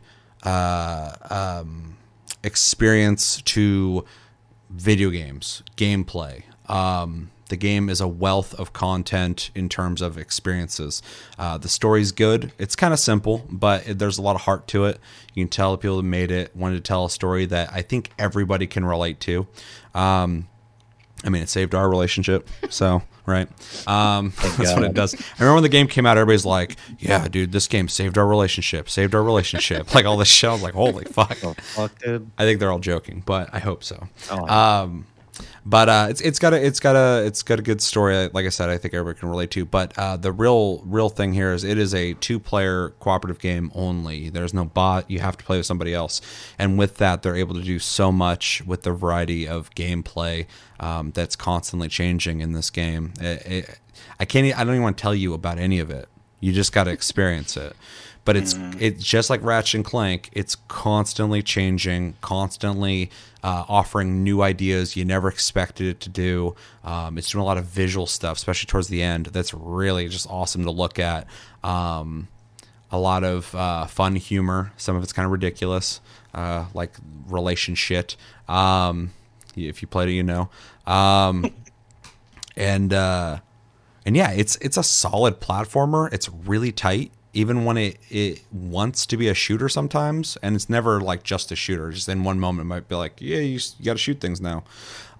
It's tight there. The jumping and movement is really good. A lot of the being able to slide on certain things, interact with this, interact with that, all works great. I never blamed the game for any of the problems I would run into. Well, one respawn one time was kind of weird, but that's not enough to even give a shit about. And yeah, the variety of locations, levels, characters you run to, interactivity. There's so much interactivity for the sake of interactivity in this game. It gives you nothing except for an experience that you can't have anywhere else. And that alone is worth playing it for. If you played A Way Out, it's that times 20. Like, it's a story being told that has all these things to do, and you get to do that with somebody else that you're playing with. So it's this shared experience, which I think most people are social beings. So like the idea of like, oh, I did this. Well, no, we did this. Do you see that? I did this. Blah blah blah. It has that whole experience. It's really cool. Do you want to add something? I was just gonna say, as far as that like you're never doing the same thing as who you're playing with. You know, yeah, and each player's doing different things. Every single thing, like, you need the other person for. Like, it's not this, like, oh, you know, we're playing this game together. Mm-hmm. It's like, you have to.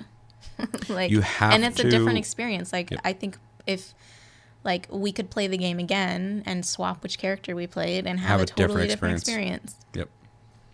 Yeah, 100%.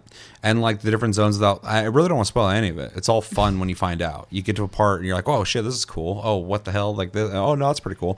But there's every zone you go to, each character has their own thing they do, and then in the next place they have their own thing they do, and so it's always changing up. But these things get creative. Like, for instance, there's an area, I'm going to be vague here, and each of you have like a half of a magnet, and they do different things. If you have the red side or the blue side, they are either attracted or not attracted to certain things. And so there was a part that was kind of interesting where I had to like shoot magnetic things onto an ice wall that were sliding down, and you had to attach to the magnets on the wall to get up to an area. And so it took like, well, at that point we're seasoned vets and very good at the game, so we didn't have to coordinate verbally, but I started shooting the thing on the wall and you were just going up it, and it was a really cool cooperative challenge that was definitely satisfying.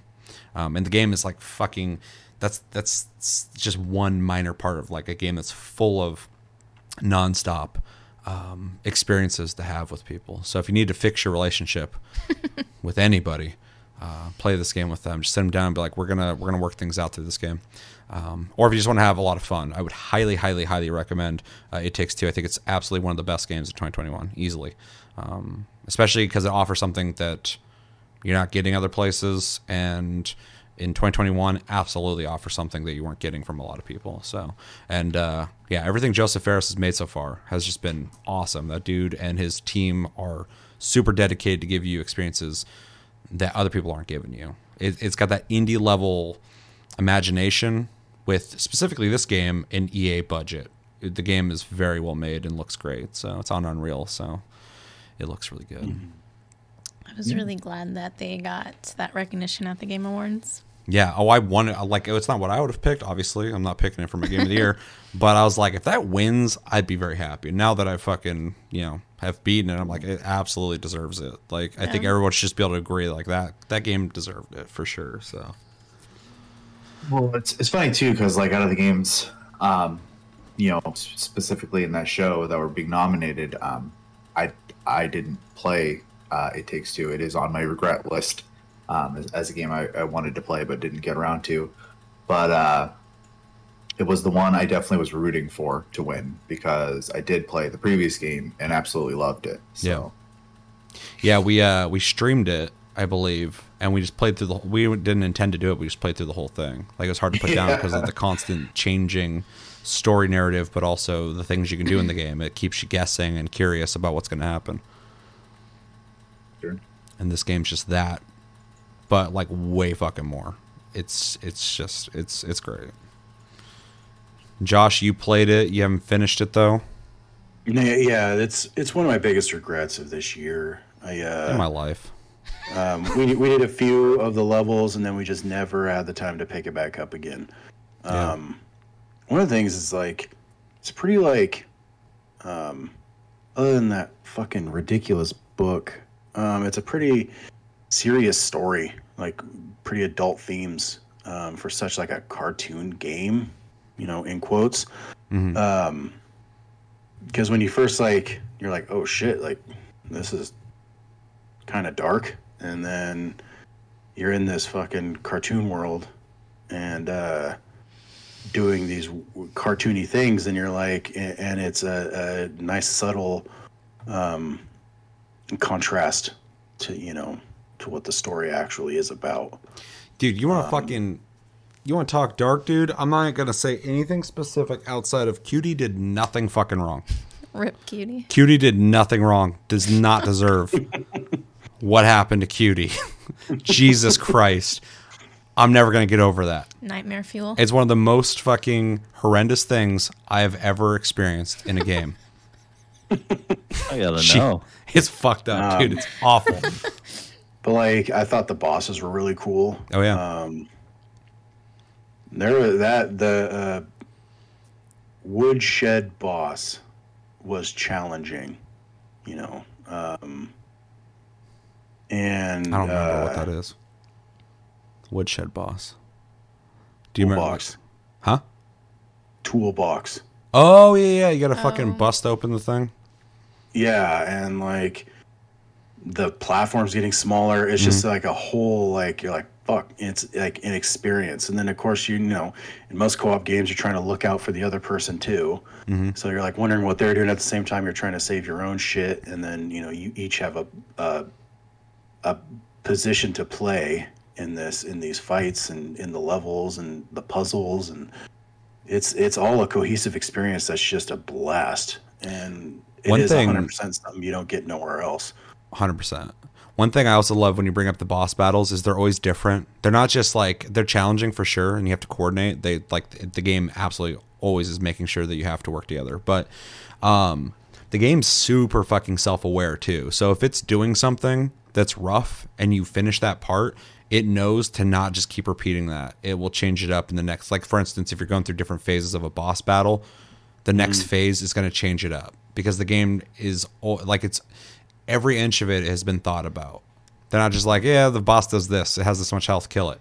They're like, okay, you got to do this part. Oh, well, yeah, you did that already. We're going to change it up now. Like, the floor's going to change, or the boss going to start doing this now, or you're now a potato, and fucking it just changes. It just changes things up. Fuck this game, dude. And so it never feels. It's just like Ratchet and Clank. Both games are designed in this way that it just never gets old, which is great. Especially for an 11-hour game. It's a great size of a game because it's not super short. It's not a 6-hour Call of Duty campaign, but it's also not fucking 20, 30 hours of just like, okay, I get it. Like, it's co-op, whatever. Like, it's the perfect amount of just variety. 11 hours is the perfect amount of time to spend with the person you're playing, and then you're like, hey, get the fuck away from me. Yeah, that's exactly what happened. Right after we're done, I'm like, oh, that was fun. Okay, I'll see you later. All right, come back in. Then we have to do the show. This didn't fix shit. Yeah. Did for 11 hours. Oh my god.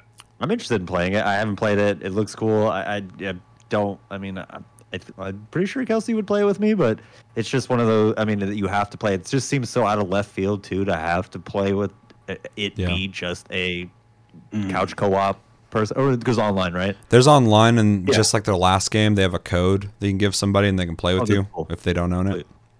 Yeah, it's very cool. It just seems so like just the couple years that we've had. It just seems so to kind of have a game like that where you do need like you said, like you both said, so dependent on the other player. It just seems so, I don't know, just very social. You know what I mean? Just like another, like I hope that they just continue to make games like that where it's just like, you know, more co-op, like just co-op basically.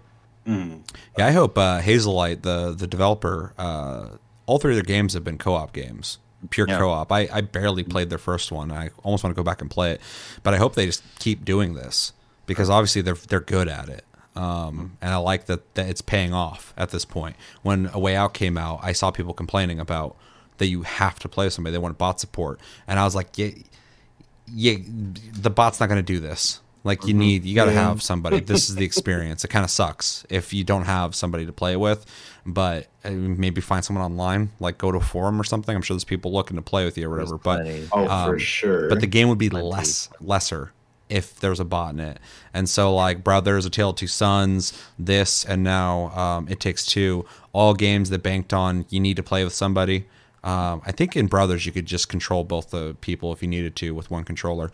But But definitely them banking on and gambling on making these experiences, I think, has paid off because now they've won Game of the Year on the biggest gaming event of the year, and that's gonna just do so much for their success at this point. Same thing happened with The Walking Dead from Telltale. Before that, it was kind of a niche thing. People played Telltale games. After that, they became the standard, and they had like every property ever. So I think after that, especially working for EA, Hazelight's going to be greenlit to do whatever the fuck they want. So and they deserve it because the game's awesome. All the games that they make are awesome. Yeah, I think it really shows like their passion for making games like that. Yeah. To take a gamble like that and then to succeed as much as they have. Yeah. So you'll love to see it unless they made a stupid thing and then it just fucking blew up. Can't really think of a whole lot of examples of that. I was going to say a game, but I'd piss people off, so I'm just not going to do it. Do it, dude. Just chaos. Yeah. I'm just going to throw a game out there, just the fucking... Any game, dude. Final Fantasy. I don't believe that at all. Burn it down. I don't think anyone believes that. Yeah, nobody does. Right. Yeah, so that's my first runner-up, almost Game of the Year. Game's fantastic. Highly recommend it. Anybody play it. I think anybody could like this game. And I would definitely... I didn't grade my last game, but I'm just going to give a quick review. I'd probably give it an A to A+. It's great. Fantastic game. Anything else anybody wants to say on It Takes Two? We all good? Need to play it. Yes. Okay, so we started with Chevy last time, so that means Josh is doing his Game of the Year. This is the best, in your opinion, everybody's opinion, their own opinions, the best game of 2021 for whatever reason, whether it's just like best graphics or best gameplay. I could fucking really get into the story on this one or whatever. I love that I can go online and play with people with this. Doesn't matter, whatever the reason. It's your Game of the Year, so do this how you want. Game of the Year for 2021 for me is Resident Evil 8, Resident Evil Village. It was a true experience. It was fucking scary as one of the best villains in recent Resident Evil history. In Lady Dimitrescu, because that's not even a secret. The other four aren't bad also, but she is definitely a standout, all pun aside, because she's fucking 10 feet tall. You finished the game? Yeah. That end Twice. boss, dude, is fucking wild. Yeah. The end boss is wild. I think the a lot of the fights are really good, and they took what was so great about 7, and then they made it just a tad bit tighter, and it wasn't like a huge gameplay change or anything like that, but it was just enough to really get you into how feeling great when you shoot things. And Oh, it's a good first-person shooter now.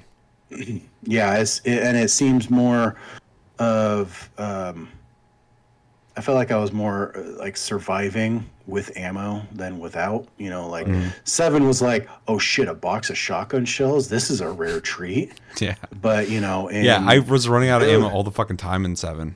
I was just like, what do I do now? I got a pocket knife. I guess I'll stab the moth out of the air. But in this one, you're fucking buying all sorts of shit from that fat fuck, and he's like cooking you stuff, and like there's stuff to do in the world. Like I thought the village was a really cool like set piece, how it opens up. It's throughout the fucking game. gorgeous, and it's so intricate in its design. Mm-hmm. And even like the factory was super fucking intricate. The dollhouse was creepy. Oh, yeah. That has one of the creepiest scenes in the fucking dude, yeah. recent history. Trippy. I thought all the weapons were cool. They all felt really good. Upgrading them actually fucking meant something. How about that shotgun, dude? Dude, that thing was a Just that thing was a fucking blasting killer. people. Feels so good when those fucking werewolves are running out. You're just like, boom, and just drop them. Sorry if I blow anyone's ears out. That's what it's like every time you shoot somebody with that. Love it. Oh Fucking yeah, love it. just it's very like a gut roll, like throwing him out the door type shit. Oh, yeah. Like it's intense. The secrets were really cool. You always felt like you were like onto something, because it like led you on just enough, but not enough to, you know, let you still think you worked for it. All the bosses were pretty cool. The fish guy was all right. I hate listening to that guy talk. I know. Yeah, fucking just drowning the whole time. Yeah. Oh god. Every time I killed that guy, I was fucking just better off. My life was better. Yeah. I didn't get to. I wanted to try out the lightsaber, but Yeah, I didn't get that a either. chance to. But then, like at the very end, you know, the character swap was really cool. Spoiler alert. Fucking Seeing it from a different perspective, it was all around, man. This game just blew me away, and I did it off a recommendation from Seth because Seth was like, "I'm on my fucking 18th, you know, playthrough." Yeah, 25th, Fuck dude. out of that game, dude. And I Don't said, mind me "Oh, just shit." living in this game. So And I said, replayable. "Oh shit!" And then, literally by him saying that, I went out and bought 7 and 8, and then played them both in a row. They're And both great, dude. I think you can play 8 alone, but to get the full story, 7 is definitely needed, considering you're playing the same character. There was a couple things I didn't quite understand. I had to look it up, but other than that, I got nothing but good things to say about Resident Evil 8. It's fucking crafted really well. Looks great. Oh yeah, it's fucking Everything, beautiful. everything in that game, like I was like sitting to stop and look at it, Yep. or there'd be like a fucking bone doll or something breezing in the wind, and I'm just staring at it while werewolves are up my ass, and you know, like then there's like a moment of downtime, and you're like, what's gonna jump scare? You know, what's gonna do this? You know, Always the surprises famous around the corner. fucking don't look out the window. You know, Oh, yeah. on the back of that picture. Yeah. I like how there's Seen so many compilations of that compilations window. Yep. Yeah, yeah, yeah. That dude, I don't jump easy, man. That fucking window made me jump, and I was instantly pissed and pulled my shotgun out and just walked out there and blasted the guy. I'm like, you're gonna fucking One of my die, favorite dude. ones I saw of that was someone just immediately pulling the trigger on their pistol and getting a headshot. I was like, damn, that's a good reaction to have. Yeah, it's the best reaction of. I liked how there's a lot of things to collect, like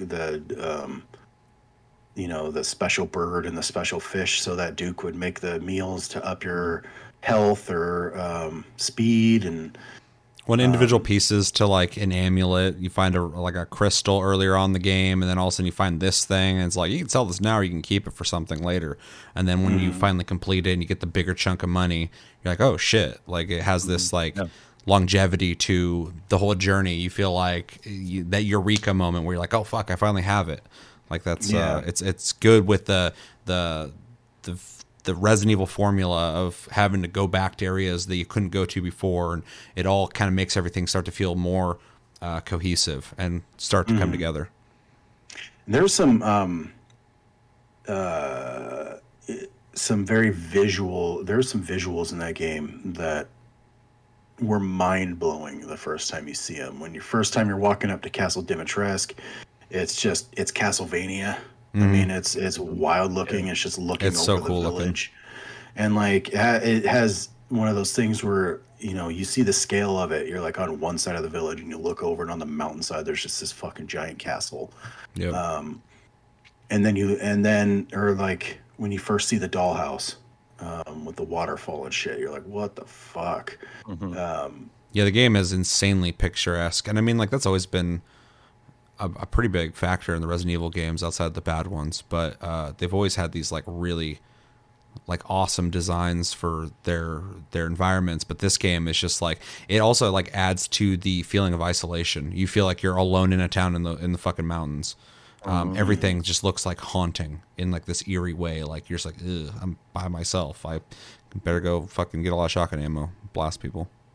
Yeah, it was. It does have like a very like. There's an ecosystem here that I'm being introduced to, and it's just gonna go no matter what.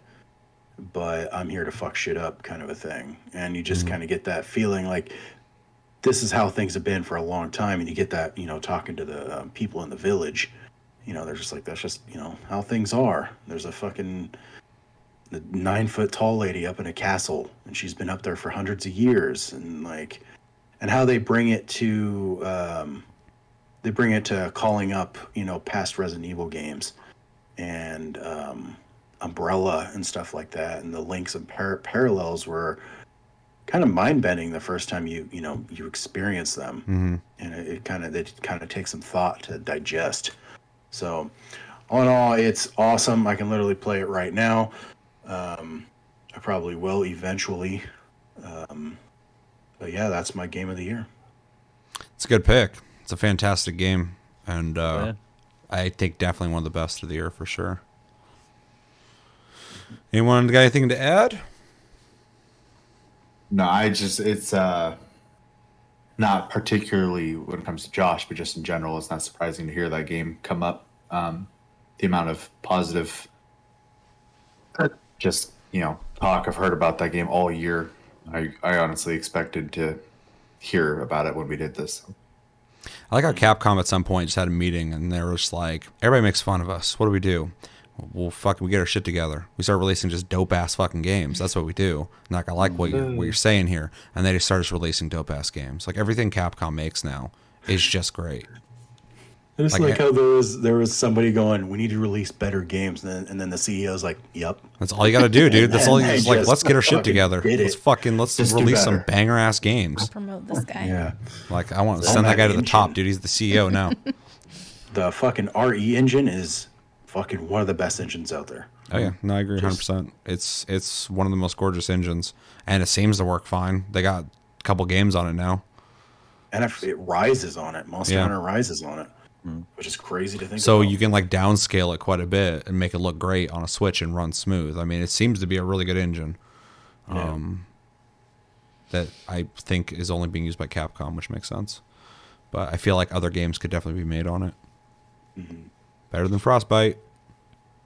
Better than Creation. Not better than Unreal 5, though. Holy fuck, dude. Unreal 5 is ridiculous. All right, let's move up to Cody. Cody, what's the best game ever made in 2021? Well, I'm just gonna piggyback on Josh and RE Village. I was just thinking about it when, everything, we talked about it a little bit, but what kind of adds to it being my me picking it for game of the year is kind of the overall kind of feel when the game was about to be released and when it did release. I mean, there was like everything was mommy milky. There was everything. The best ad campaign yeah, ever. and it was just like Look how big she is. It was like a kind of a phenomenon almost where it's like, oh, Ari's back, here we go, like everyone's on board, we're all trying to figure out, there's little tidbits of the gameplay that are coming out and shit's looking crazier and crazier, the demo. So yeah, just putting that into perspective, it's just like that's what I have to go, and that was like kind of one of the biggest gaming moments of the year, was just being like, bam, Definitely. baby, like Resident Evil's out and the game, it was good. Like I kind of before that hadn't been playing too many horror games, so like to prepare myself to get the shit scared out of me, kind of was playing a little bit of horror games before playing that, and still got the shit scared out of me most of the time, and playing it in the dark and alone. And I remember just kind of having like a weird, like you beat it, Seth, like really quickly. So I was like, this motherfucker beat it already, and then you're like, oh, I'm on my second gameplay already. I'm like, what the fuck? I was like just having like this weird competitive shit with you, and you don't even know about it. I'm like, I gotta play, and then you're like, and then I start playing the second playthrough on Insane, and I'm like, what the fuck, dude? I was like, this is impossible. Like, I could not do it. I couldn't even get past like the second, like, I got past just the werewolf part, and then after that, I was like, I don't think that I mean, I might go back to it, but it was like almost impossible for me to get past that part. So It ramps the fuck up. oh, yeah, For sure. yeah, it's ridiculous. Yeah, especially Yeah. that part where all the werewolves are like coming into the one, the one building, and Yeah. and everything just seems like you're just like, well, there's literally nothing I can do, and yeah, Yeah, I just kept it's running rough. in circles, getting smacked every once in a while, going like, I'm gonna fucking die, I'm gonna fucking die. Somehow I made it through, so It's rough. so cartoony. It's like at some points cartoony. Like all the villains. Like that's kind of, to me, it's like the shining point of the game are the villains. Oh, yeah. And how it's like they all interact with each other, and how they're all siblings, and it's like a whole kind of thing, and it's just really, it's a whole, like you guys have talked about before. It's just a whole world that just seems like it's been there forever. Like it's Yeah. just like another RE story. Yeah, and the way Yeah. it connects with the other RE stories, I think is a Exactly. responsible way to do it, because these first person ones, some people have their opinions on. I think most people like it at this point, but they're telling this story, their own story here, but they're connecting it in some ways that you go, oh shit, okay, that works. Like, oh, that explains that. Oh, but this is still going its own way. But now it's kind of like running in parallel with the main story of Resident Evil, which is something that needed to fucking happen, because Resident Evil's story has gotten stupid, and so like it's just gotten ridiculous in what they do with it, and so doing this almost like it's not a reboot, it's not restarting the story, but it's starting its own new story that's not super dependent on the story that got out of control. And so they can just continue on this and go like, yeah, all those events did happen, but this is now the story, and we're going to connect certain fibers here. Also the redemption of Chris Redfield, which is Fucking A. nice because they made him into a cool character again. Yeah, absolutely. Not some dude who fucking gives boulders left hooks and fucking. Yeah, that weird fucking Street Fighter character who's punching boulders, and then in 7 he's just like fucking some guy. This Steve dude showed up. He's like, Yeah. "Hey, bro, I More of a thought you turtleneck. looked like you needed help. What's your name? I'm Chris Redfield." You? Who? You also have the name Chris Redfield? And then in this, they bring Chris Redfield in. I'm like, oh, so the other guy wasn't you. Okay, that makes sense. It makes more sense that there's some random dude showed up than that was you. Yeah. Fucking weird. Yeah. And the main character Ethan, like in 7, he's just kind of like, I mean, this one too. Like he's kind of like I don't know, a vessel, I guess, right? Like he is a He's character. definitely a vessel like in 7. A little bit in this. Yeah. But it's, you still like, I don't know, like, yeah, after 7, like was saying, like kind of more of a vessel, but this one you start to feel more for the character, and then obviously he has more to do with flesh the him out. story and all that. Yeah, flesh him out. Yeah, and yeah, it's yeah, it gets now. I mean, honestly, I had not been thinking about the entire game, and as I've been talking, been thinking about the ending, and I'm like, it was fucking crazy. So It's a just dope really ending. yeah, really wild. Yeah. So it was just a full-fledged game from start to finish. I mean, could take you a very long time to complete everything in the game, or just beat the game, because I remember beating the second boss. I can't remember in which order, but just thinking like there are 2 more bosses or 3 more bosses or whatever. You're like, holy shit! Like this game is long. It's a long game. Just getting to the castle seems like it takes forever. You know what I mean? And in the demos, you think that that's kind of where the whole game takes place, and then it's like, oh, but it's called Village. There's a village somewhere. Well, and I didn't think about it too, but like on the same page as like It Takes Two and Ratchet and Clank, the pacing of Resident Evil 8's or Village is really good, because when you're feeling like, okay, I've been in this castle for a while, you're not in it anymore. Yeah, exactly. And then you're in this part of the village, or now you're in the new version of the village when things have changed up, or now you're in the fucking swampy area. It's always changing it up. It's like, if one thing 2021's done really well, it's put out a bunch of greatly paced games. Yeah, that just like fucking respect your time, and you don't have to just do the same shit over and over and over again. And a lot of like the cut scenes kind of is like you. One part in particular I'm thinking in my head is when you get to the castle and you're hearing like Mommy Milky. It's her real name. That's her first and last name. Yeah, but you're getting a lot of the storyline by sneaking around and kind of like just like hiding and kind of doing that kind of thing. So you're just kind of like it just, I don't know. It just feels like that you find out things through like an organic way of just like actually playing the game and getting to different areas and different finding little tunnels and secret areas. But well, I love that in Castle Dimitrescu, it's giving you that Resident Evil experience, the original Resident Evil. It's giving you that mansion, uncovering things, but it also gives you the Nemesis Tyrant experience of having a constant person chasing after you, but only but not only just her, it's also the daughters. But as you progress through the story that happens in that castle, that changes over time, and it's cool to kind of watch that progress. It's almost like this like episode that's happening in the castle is its own story unfolding before you leave it. And so like that's one of the things that's great about it, is you get in these little samples of like a little bit of Resident Evil 4 in the village, a little bit of Resident Evil in the castle, a little bit of all the ones where you've had someone pursue you, like Nemesis in 3, and then like when you're in the swamps doing like almost like kind of like a dangerous puzzle where you're having to navigate through the water while this thing is attacking you or trying to get you, and you're trying to figure that out. The game just has all these, and then boss battles that are always fucking spectacles. They're like these huge things. I remember the finale, I'll put it that way, of like Lady D, or like I forgot his name, but Magnet Guy, and Eisenberg. Yeah, exactly. And they're these huge spectacles. I just like looked at them like, holy shit, they went crazy with this. The game's just full of all these experiences.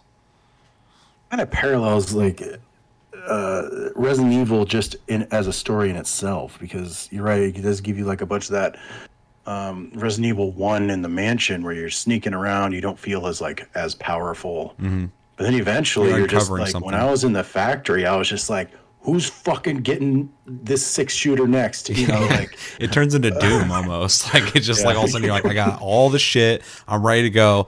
I'm ready to fuck. Let's do this. Yeah. So it is kind of a Resident Evil 1 through 6. You're just kind of like, you get to a point where you got a fucking Doom boner and you're just ready to wreck people. Just good old 2021 playing Resident Evil Village, getting that Doom boner going, dude. It's a good time. Yeah. But yeah, that's 2 for RE Village. I mean, that's pretty good. Pretty good, I say. Yeah. It's a really good game.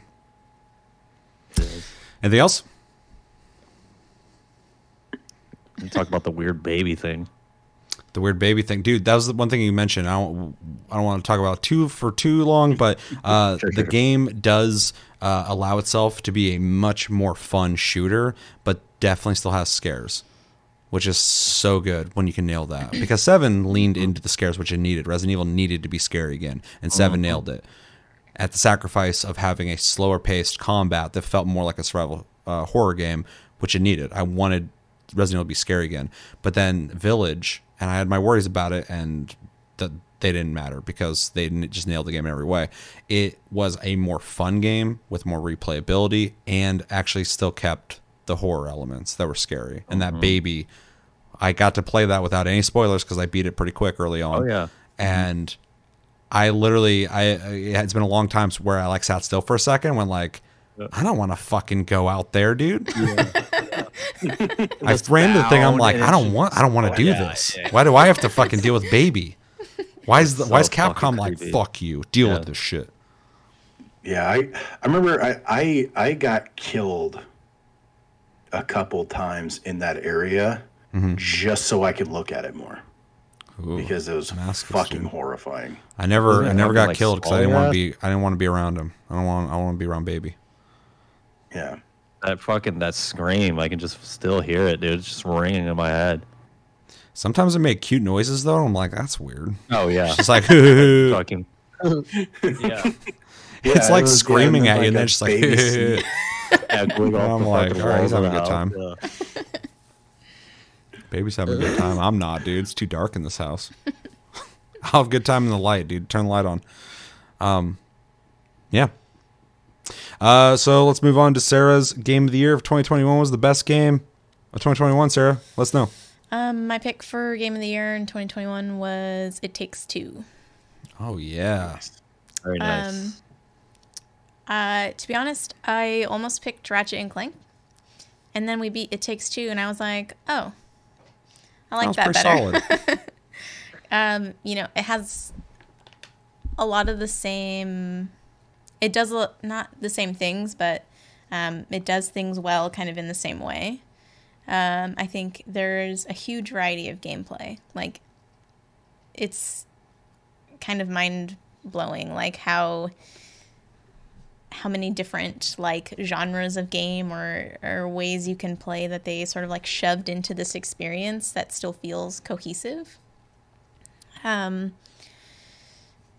The pacing was great. Really like creative game design. Well thought out and creative. Lots of different things going on. Like you touched on earlier, like everything is interactive, even things that don't need to be. I got distracted jumping on bolts at one part, and yeah, a lot of like extra stuff you can do. So much extra to do. There's a lot of mini games that they've worked into the game that sort of like play off of the environments that you're in. And they kind of like made this little game within a game where it keeps track of which player is winning the mini games. You can see it on like the menu in the game too, like who's winning, how many times you've played the games. Yeah, I never noticed that. Things like that. Some of those mini games are fucking hidden too. I'm just gonna be vague. The garden, there's a rock. I was like, I feel like I can get over that. I like jumped over, and there's a whole area where a mini game was. I was like, oh, you'd already ran away, so we didn't do it. But I was like, this is cool. Yeah. So yeah, I think it does a lot of things really well, and the creativity of the design is really good. And to like compare it to its predecessor, A Way Out, I think that the variety of gameplay is a lot higher in way bigger. It Takes Two. A Way Out is a certain type of game, and it does it well. It's a fun game, but It Takes Two is just so many different things, and it all still feels, like I said, cohesive. Yeah, I don't want to give away too much of it. It's hard to talk about. My favorite sort of combination of gameplay style was when they give you the two different types of watches. Oh yeah. Those really fucking cool puzzles. Yeah, it was really creative.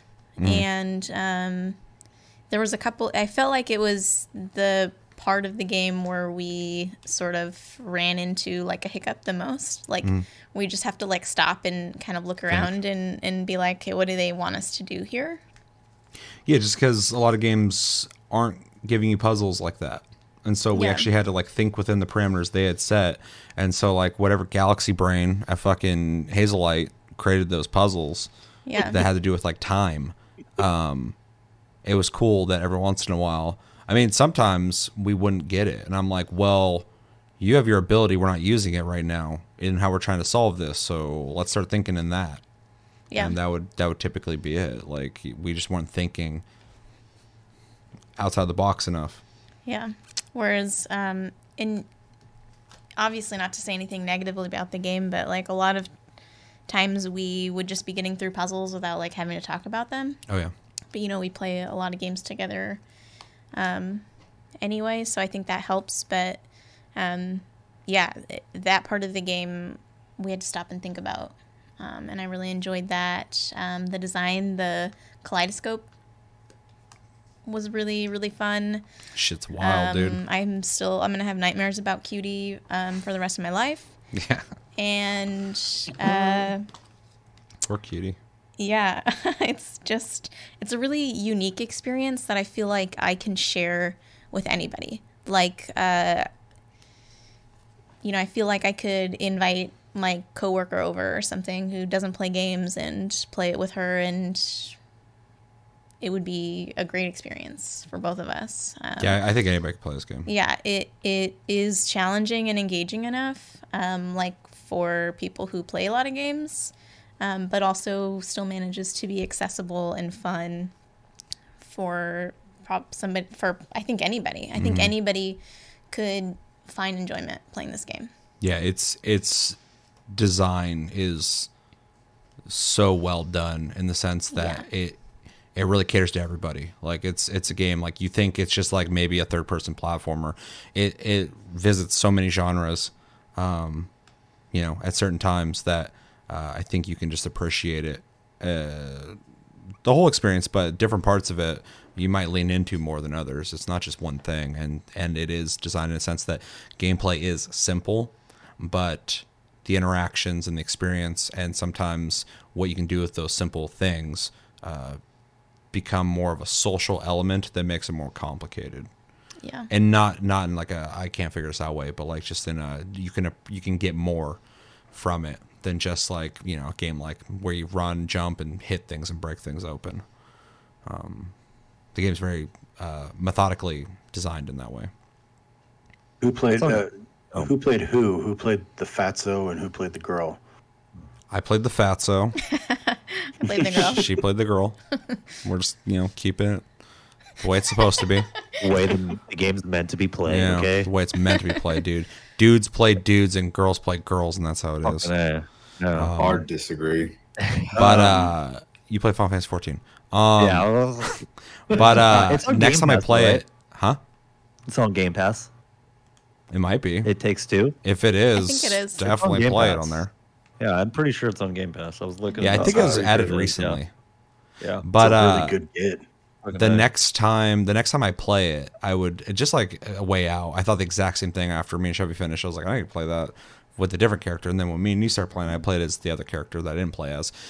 This game even further, like fucking than a way out. I want to play it again as the girl May, because I wanna play as Fatso. that's Cody, dude. That's his name. I won't play as Fatso. That's his name. Yeah, the Yeah. game tripped me out because the chick's like Cody. And I'm like, Cody, you ain't here, motherfucker. No one Yeah, I named had a Cody. moment on the menu where it keeps track of who wins what mini game, where it said that Cody won this many times Yeah. or whatever, and I was like, I didn't play this game with Cody. Yeah, Cody's not here.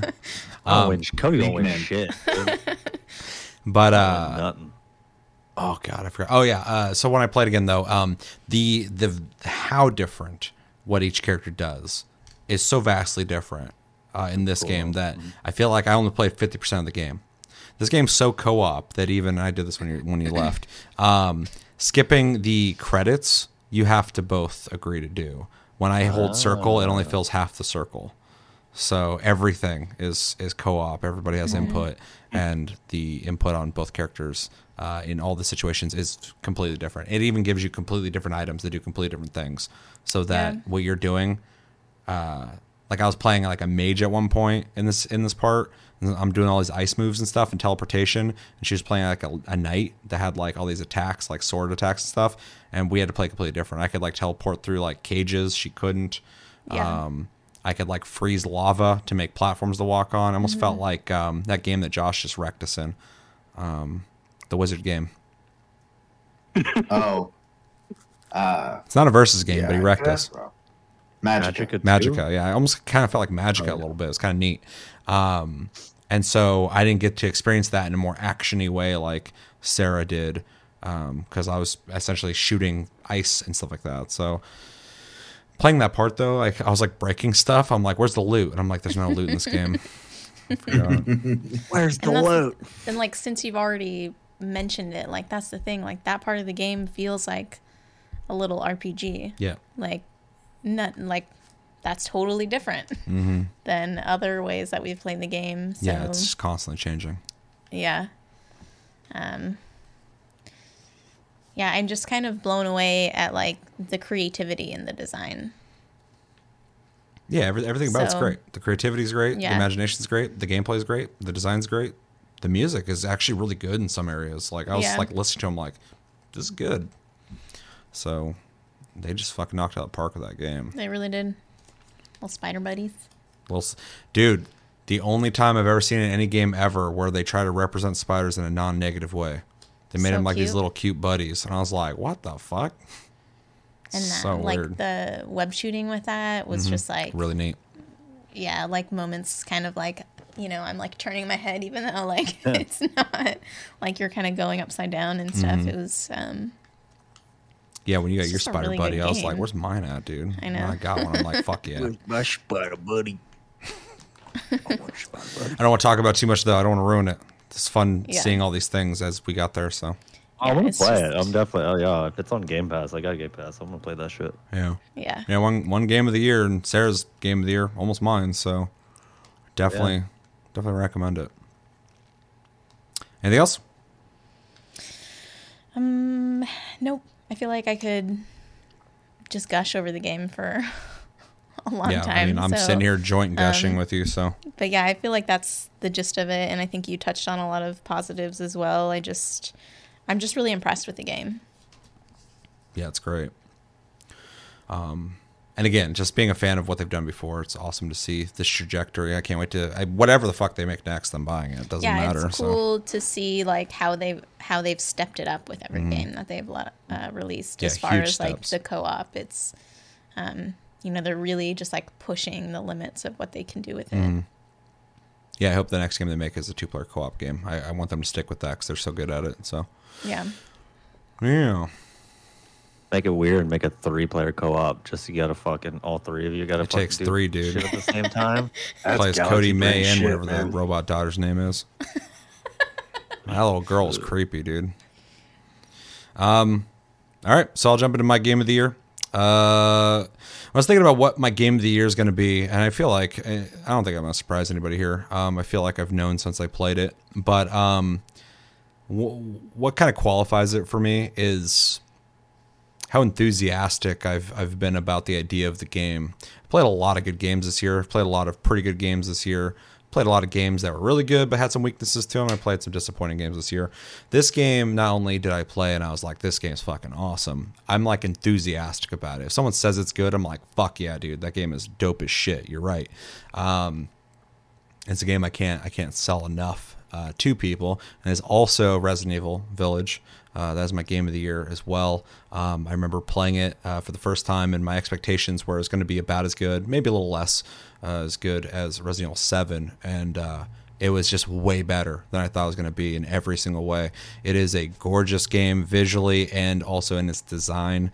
The graphics are great. The character models look great. The enemies look awesome. They're gross. They're dynamic in the way that they move, dodging your bullets when you shoot at them and shit. The The design of the world, we've already touched on a bit, is fucking gorgeous. It is such a beautiful looking game, and I love that dark shit, like that haunting stuff, and it's got both. It's beautiful and it's creepy, and it's just perfect for me. The castle on the hillside, the village itself is a character of its own. So is the castle. The warehouse, not really a character. That's just a place you just blow people away at. But as Josh touched on earlier, but yeah, the design is just so good. And then like coming back to that Resident Evil experience of going through areas and going, oh, I can't go through that door. Or I can't get through this gate. Oh, I don't have the tool for that yet. Kind of that Metroid experience. And then going ahead and then finally you find the fucking winch and you're like, oh shit, there was like 8 things I should have been able to open earlier, but I can't now. You go back and you're getting all these things and you're like, it just starts to feel like it's paying off. And then certain doors start opening. They go to whole new areas and wrapping back kind of like a Dark Souls game. And I'm not a huge fan of that design in some games because it just feels like you're backtracking a lot. But in this, there's always something new happening once you've done it. The environments change, the enemies change. It's always keeping you on your toes.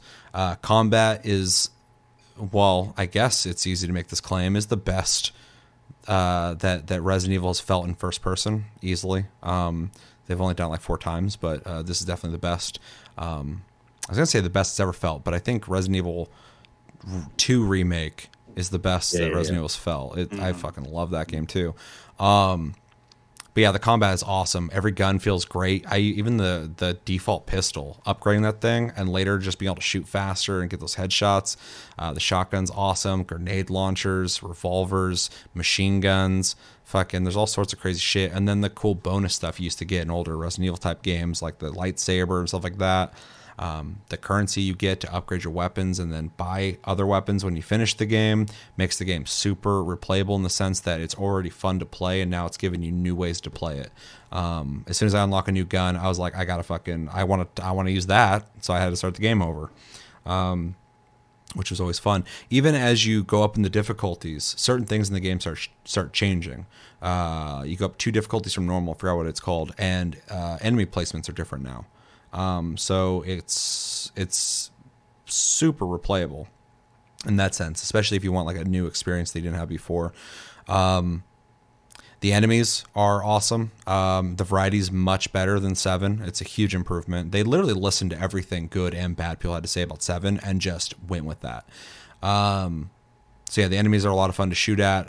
It gives me that Resident Evil 4 vibe, where like it's scary in the moment when you got like 5 werewolves running at you, but it also feels good when you're shooting them. It's a good shooter.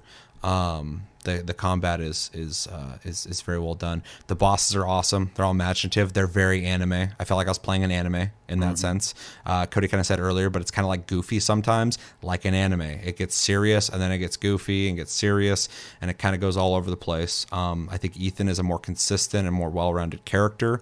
I don't think he's like fucking Solid Snake or anything, but like I liked him by the time I beat the game. I was like, okay, he's a pretty cool character. I didn't feel like that at all in 7. So that was cool to see. And yeah, the bosses kind of give me like that Berserk God Hand feel where like you got like the 4 people you got to go take out one by one.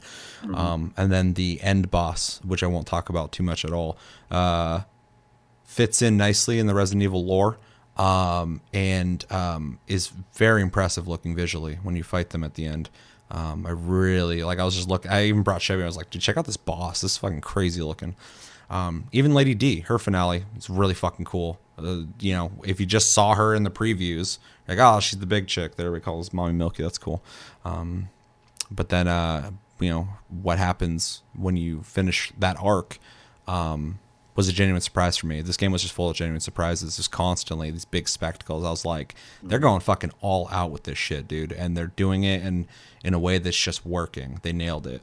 So yeah, I mean, I could gush about this game, the same as It Takes Two, the same as when we were talking about Resident Evil before. I'm glad to hear 2 other people here also appreciate it as much. You know, I don't need the validation in that sense. I've just known I love this game when I played it, but it's also awesome to hear that other people feel the same. But yeah, it's a fantastic game. It's definitely one of the best Resident Evils, which is really cool to be able to say. And if you can play a game like that, I would highly recommend it. It's definitely, in my opinion, the best game of 2021. And it's scary. And scary. Spooky. It's scary. It's fun, dude. It's everything. It's everything I want in a game. It's just fucking horrifying, beautiful, cool story, cool characters, and scary, like Fear. Fear was an awesome game. You mentioned how Ethan, by the end, is like a cool character. Mm-hmm. I always love how he's kind of like self-aware in this one too. Like after 7, he's just like, let's fucking do it. Yeah. There's no like he's just like, fuck it, dude. I've been through it already. Yeah. Yeah, and then like, in like the end, Heisenberg is saying something, and he's like, "Yeah, fuck you," he's just fed up with it, and his evolution, especially given certain things about him now in 8, he's just like, "Fuck you, I don't care." Yeah. So the way they took the turn with him, instead of just being like that, was he in 7 a journalist? I don't remember. He's a guy looking for his girlfriend. She hasn't been home in a while cooking him pot pies, so he's like, I'm hungry. And then he fucking shows up to save her, and this bitch starts fucking stabbing him. And he's like, what the fuck, dude? And then she meets meets the whole family. Welcome to the family. Yeah. Welcome to the family. Hey, boy, welcome to the family. Anyway. But yeah, even like, I didn't like Heisenberg as a character, but he was well acted. Like his character model looked good too, dude. Just like the way like all of them look so detailed, but like he just for some reason all the details on him and stuff just looked really good. Just reminded me of his Father voice drove me Gascoigne, fucking nuts though. He just reminded me of Father Gascoigne, yeah. His voice was so dorky.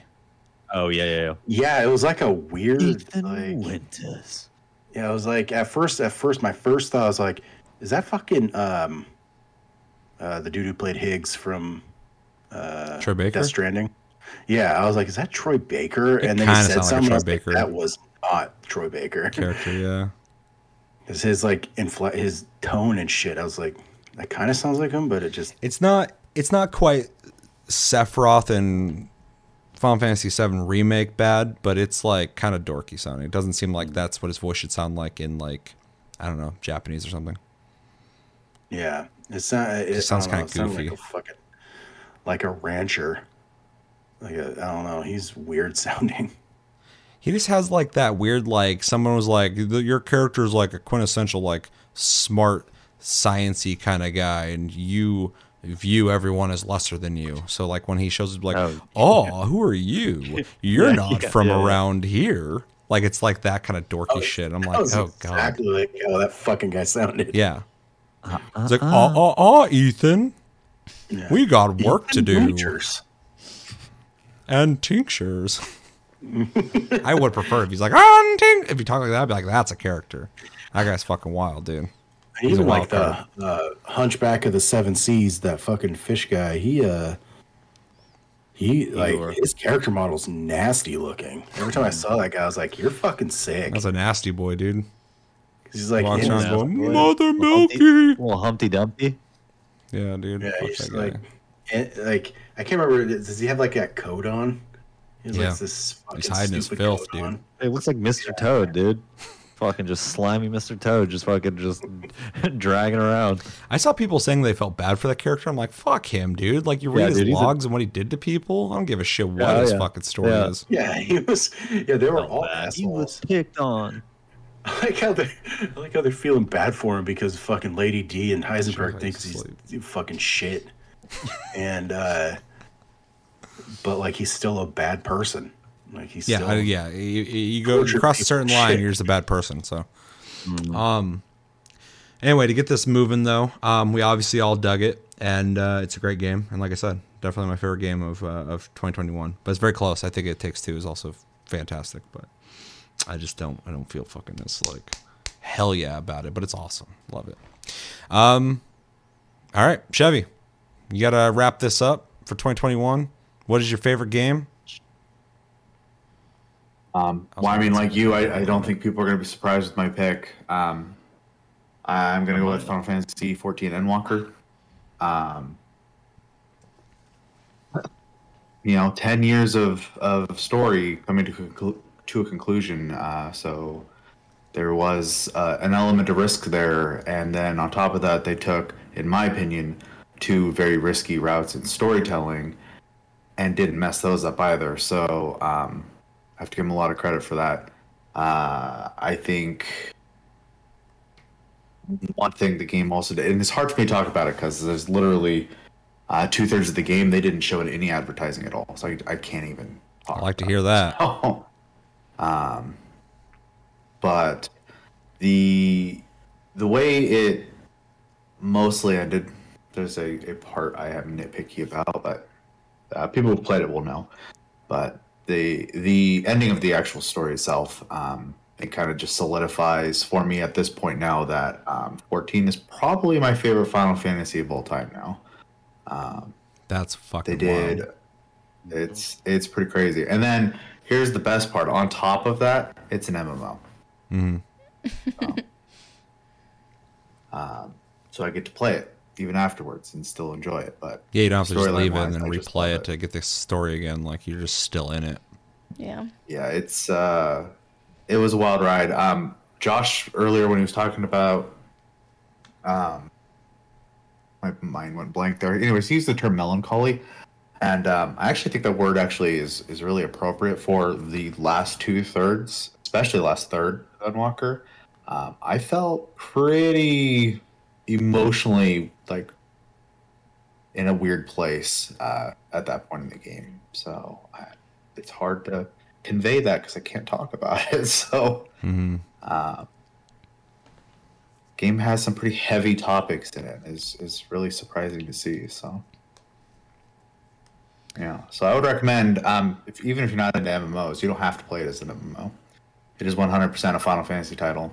It's a long commitment at this point, but I do think it's 100% worth it. And their craft, just as a development team, only gets better through each expansion. So any complaints you might have early game probably get alleviated over time. So, but yeah, I Yeah, that was absolutely funny. love it. I thought it was funny. Somebody on Twitter a couple weeks back, I remember they were like saying like, to think there's people out there who still don't realize that Final Fantasy 14's a legitimate Final Fantasy game. Like, they think it's just an MMO, and it's like, no, it's like a full-on Final Fantasy, like a just mainline Final Fantasy game. Yeah, it's Final Fantasy first, it's MMO second. Yeah. Yeah, the amount of people that I see talking about the like emotional responses that they have to the story in that game it's just like I see it everywhere. That's the opinion. Yeah. So everybody agrees on. Exactly.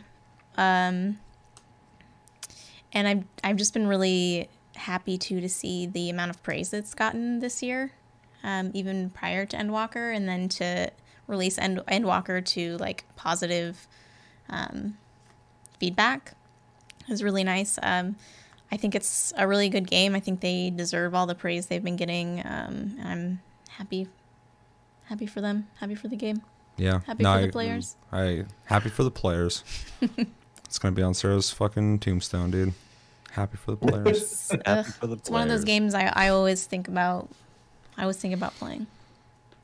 One of the things that Sarah brought up that it was just, it's always been solid. So like a lot of MMOs, like you always hear like with WoW, for example, there's always the hardcore group that are like, man, the expansion better fix this. I hate the game until the expansion comes out. You know, and that I've seen that happen with Guild Wars 2. So that happened with WoW. I don't really hear that a lot with Final Fantasy 14. I always hear just, this game's fucking solid. I can't wait for the, expansion and see what they do with it. And I don't know if that's a community thing or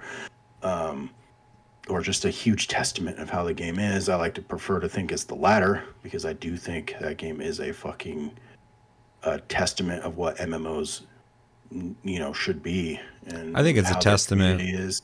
with the influx of new players repeating that didn't give it a chance originally, and then they did because of the hype.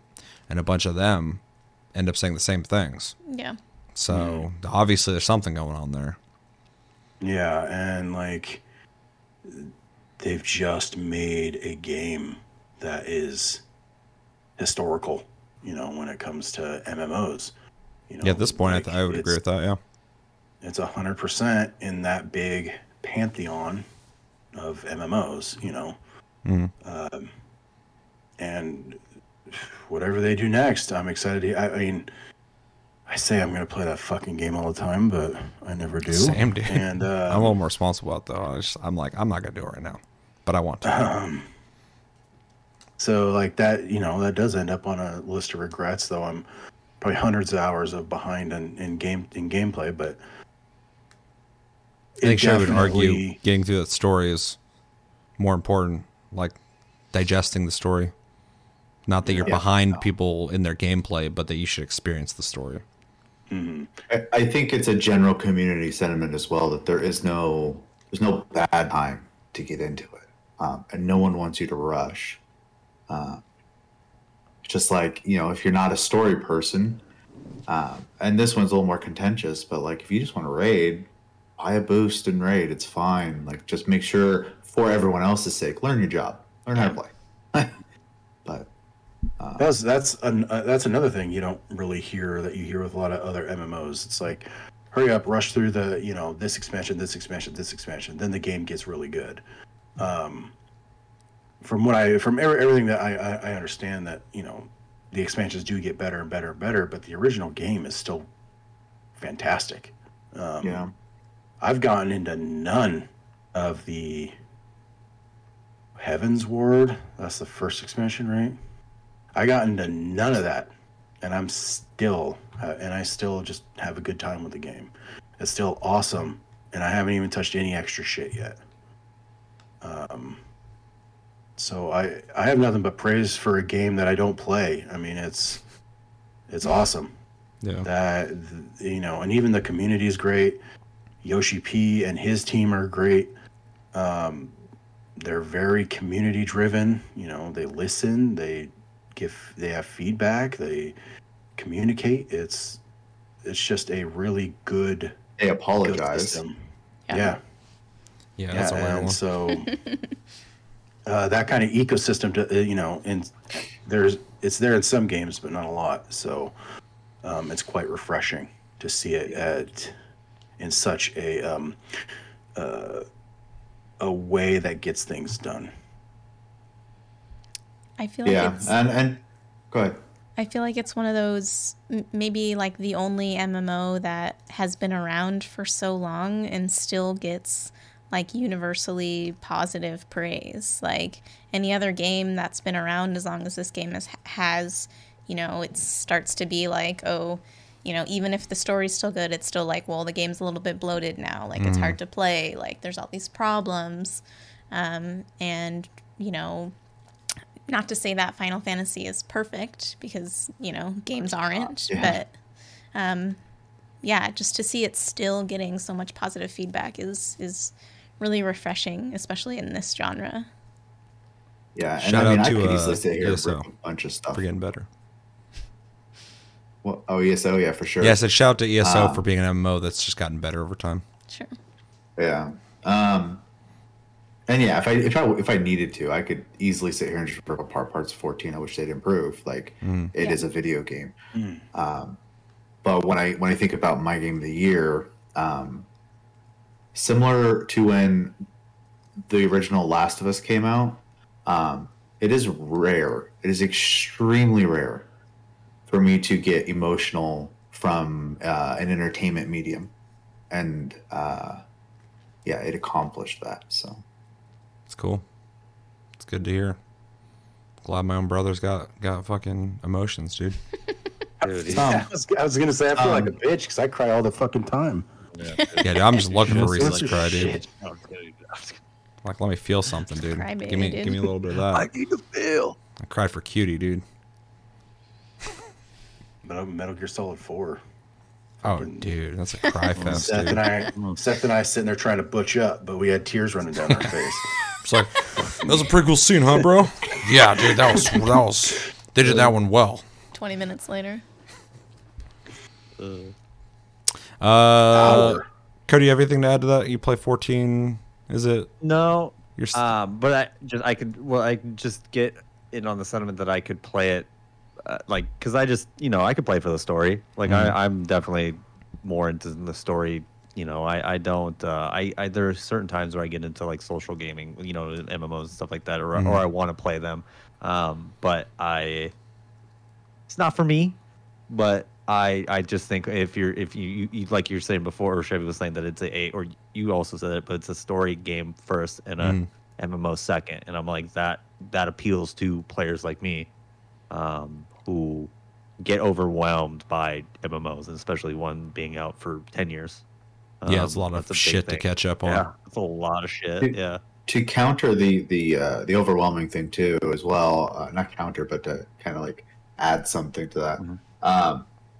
One thing that every MMO on the planet does, the longer it's out, is you log in and there's just quest markers everywhere. Sure. And that is overwhelming for like most people, I'd say. And the one thing I always try to emphasize with 14 is like the side quests, just ignore them. Just only do the main scenario. Just get through the story. And if you enjoy yourself, those side quests are there to do later. Like, some people don't do them at all. I mean, one of the big content creators for the game, Mr. Happy, like his mini map makes me want to have a stroke. So, because there's just quest markers everywhere, and I can't handle that. I have to clean the map up. That's my biggest issue. Is like every time I'm like, every time I run into like a new village, I'm like, motherfucker, because there's just shit everywhere. It bothers the hell out of me. Playing Endwalker with the group I play with, I was probably one of the last ones to beat it, and I was one of the first ones to log in. But I did every side quest, and a lot of them just beelined it through the story. So.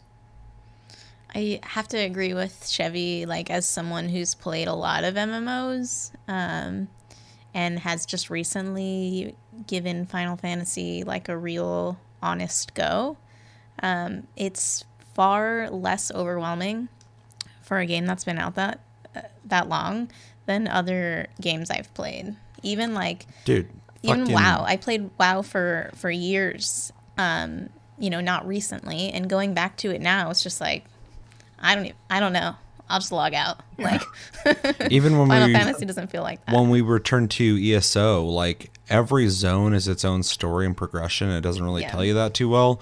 And then every place you go, there's just a shitload of things to pick up, and half the stuff you don't even need to fucking pick up. Yeah. It's just trying to give you that Elder Scrolls experience of you can go do journeys anywhere. You don't have to though. It's not the core progression. It's just something to do, I guess. But like, it is kind of overwhelming because I was just grabbing quests in all these zones from all over the fucking everywhere, and I was like, fuck, dude, where do I even start? And it's like, you just gotta find one. You pick where you want a fucking quest and start there. But Final Fantasy doesn't have that. And although it is kind of confusing at first when you don't know what the different types of quests are and why they exist. But that's something you can learn. Sure. Any game that's been out that long is going to be overwhelming in a sense. Like, I definitely understand that sentiment, but it's just to say that I think Final Fantasy does it better than a lot of other MMOs. I think Guild Wars 2 is pretty good about it too. But yeah, that's structured differently. Yeah. Yeah. That being said, the game is completely suffering from success right now, and you can't even buy it. So I apologize if I sold it to anybody. Suffering from success, you can play it for free, I think, still, right? Nope. You can't play it at all. Right now. Dude, didn't you hear on Twitter? Is the native PS5 version out? Yeah. Not for you. You ain't playing. Yeah, not for fucking anybody right now. But. Also has PS5 controller features. Nice. And supports the PS5 audio system. That's cool. I didn't know that. I gotta experience that. I haven't even fucking tried that out. Hearing the PS5 audio. All right. Well, unless there's anything else to say on any of the games for Game of the Year, those are our games of the year. So I invite anybody watching this to let us know in the comments what's your game of the year, what's your favorite game of 2021, and if you want to, give us some runner-ups. What are things that almost made that? Let us know. I'm definitely curious about what other people think. We got a lot of varied. Well, I guess for Game of the Year, not really. 3 of us picked Resident Evil, which is awesome to hear. But yeah, we got a lot of varied runner-ups and stuff, especially Cody bringing the fucking random ones. Very cool to see. He's always the wild card.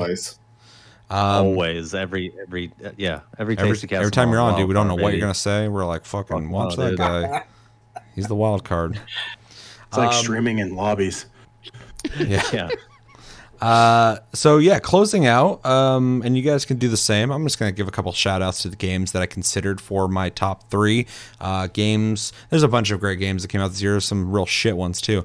But there's a lot of games that I played that I really enjoyed. I was like, do I have a place for those? And I didn't. So I just want to say them anyway, just to kind of give them a shout out. First off, my biggest shout out is Cyberpunk 2077.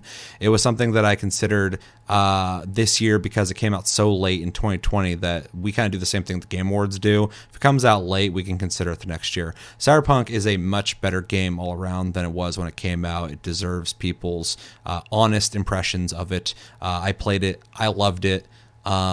I wanted to consider it for this, but I couldn't because so many new and fresh games came out this year. I felt like it would take away from them if I did that, but it deserves a shout out. Ratchet & Clank Rift Apart, obviously, for obvious reasons, deserves a shout out. I haven't beaten it, so I couldn't consider it. World War Z Aftermath, same thing. It's a great game. I wanted to give the stage to something else, but it's great. Aliens Fireteam Elite, even though it's not as good as World War Z, and not a lot of games are, it's fun. It's a lot of fun. I played it a lot. I cracked out on it, and it was great. Icarus, another shout out, made by Dean Hall, the guy who made DayZ. It's still kind of in its early stages, but what they're doing with it is really exciting, and it's a lot of fun, and it's frustrating as fuck in a good way. So shout out to that. That's probably one of my most excited games of 2021 because it came out. I played it. I really like it a lot. The Ascent, shout out to that. We didn't finish it. It's only a 10-hour game, but we didn't finish it for some reason. It's an awesome game. It's not like the best thing ever, but visually it's awesome. It's a lot of fun gameplay wise. It's a little uneven in how it distributes enemies on the map, but that's fine. It's a really good game. Definitely check it out if you want to check that out. Halo Infinite, shout out Halo Infinite. Man, I had no fucking hype for this shit at all. And then I played the multiplayer and I was like, this is the best of the 3 big FPSs when it comes to the versus stuff this year. Complete surprise. And I played the campaign, didn't finish it, so I didn't consider it. But all around, Halo Infinite's making up for lost time with Halo Guardians. It's fucking awesome. Except for the monetization and the progression needs work, but that can get fixed. Shout out to Hitman 3. Hitman 3 is fucking awesome. It came out in January. I forgot it came out in 2021. It's definitely the best of the 3 Hitman that have come out. They've introduced Hitman to new players and people like me who like the older Hitmans, and it is just a stellar game. Looks amazing graphically, and the freedom to be able to do whatever you want in these missions is next to no one in this style of gameplay. Shout out to Outriders. To add to the Hitman thing real quick. Yeah. Also, shout out to it for being a full VR game. Yeah, for sure. I want to try that out.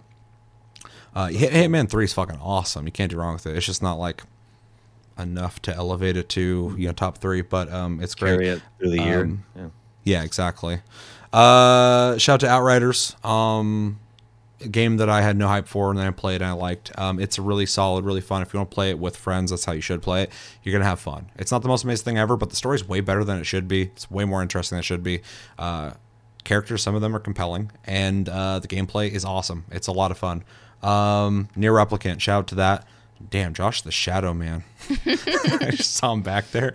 Nier Replicant. It's fucking Nier, dude. Like it's I just only put like 4 hours into it. I need to play it more, but it's really fucking good.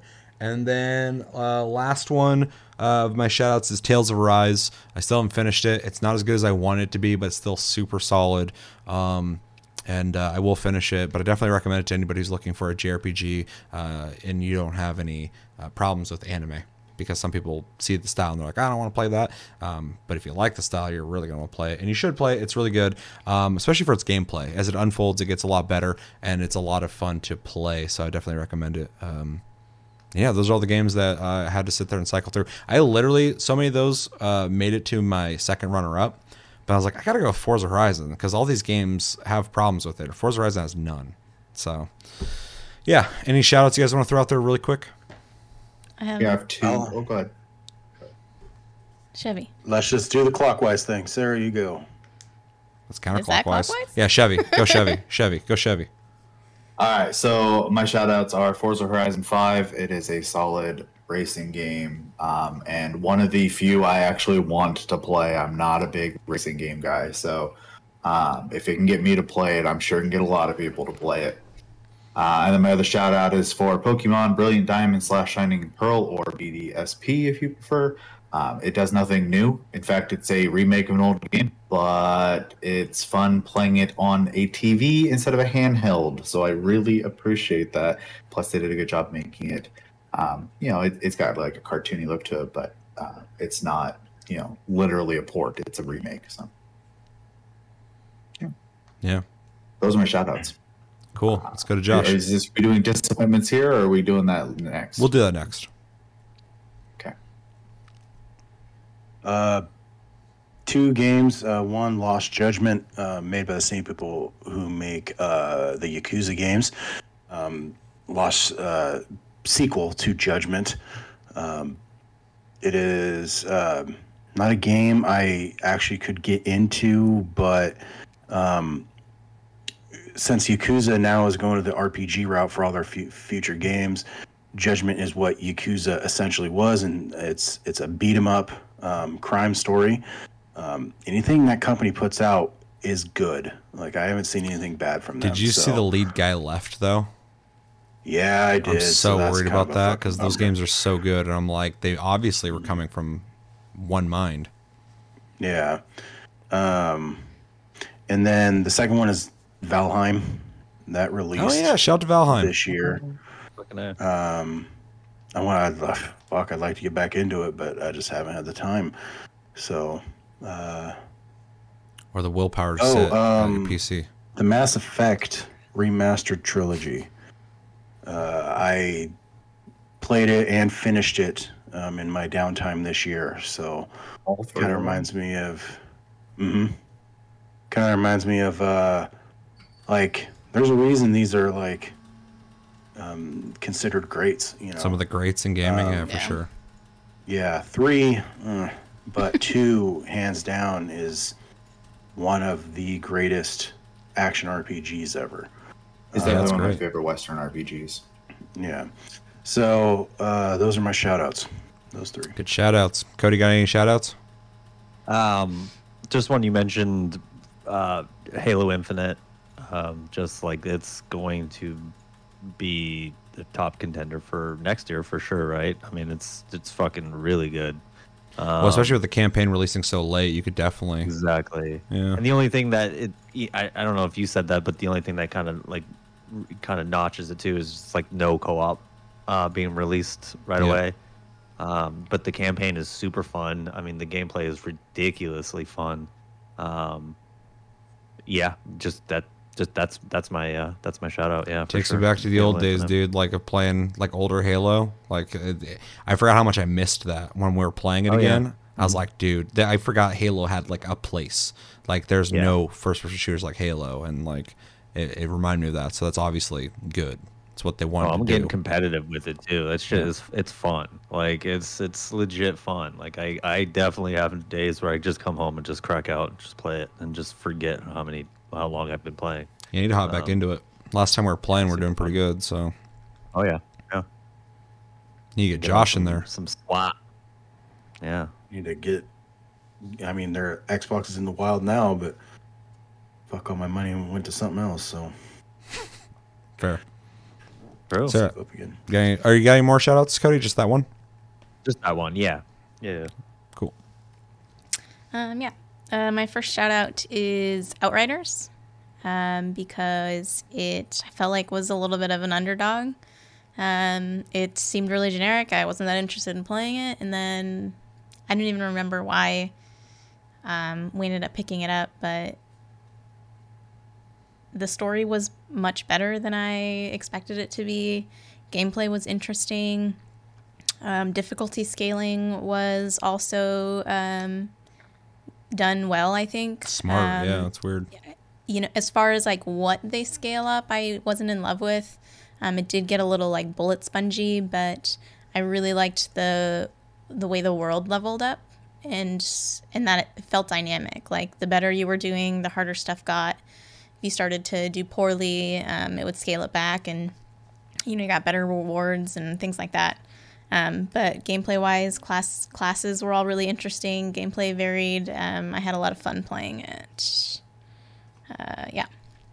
Next shout out is Icarus, for taking what sometimes feels a little bit stale in a survival game and mixing it up. I think the way they've designed the objectives and It kind of allowed them to make that like tedious survival game that I really like, while still keeping it interesting, by giving you other things to focus on, other things to do, and making it feel like a dynamic experience. Next is Humankind, for taking the Civ model and changing that up as well. It's not just like Civ. It gets compared to Civ a lot. I think there's things that it does better. I think most importantly, though, it felt like they really made an effort to try to do something differently, which I really appreciated. It's a really fun game. It's one of those games you just like sit and suddenly, 8 hours have passed and what are you doing with your life? And then my final shout out is to Godfall Fire and Darkness expansion that came out this year. Me too. Shout out. I was super, super hyped for Godfall last year before it was released. Somebody was. And I was the only one. Yeah. You're the reason I bought it. I was disappointed by it at the time. I think Fire and Darkness came out this year and made it the game that it should have been on release. Added a lot of really cool features. Added a whole new realm, I guess, like a whole new level, a whole new story campaign that was done much better than the first one. Added different gameplay types, a bunch of skins, like a bunch of stuff. Loved it. Yeah, added cursed weapons, added it retooled the end game, and added a new end game. And I even in the beginning, I really loved the combat system in that game, and with Fire and Darkness, they've kind of stepped up the rest of the game to kind of make it feel like a more complete experience. It's a much better game than it was. Because, we finished the campaign, and I had fun, but I was very okay with not playing it again. Because I was like, yeah, it was fine. Also, but then we played again, I was like, oh shit, they put some work into this. Yeah, and I did want to shout out Cyberpunk 2077 as well, which I picked for my game of the year last year, but I know a lot of people pushed it off to this year, but then didn't pick it because I didn't like it. But I loved that game when it came out. Still love it. Have replayed it recently. Love it. Yeah, it's great. Shout out to Majournal. Shout out to Majournal. All right, and then before we end this shit, it's been a great year for games. There's been a bunch of great bunch of great games this year and next year. This year. We're in 2022 right now. It's going to be a bunch of great games, even more so. So shout out to 2021 for offering a bunch of great games.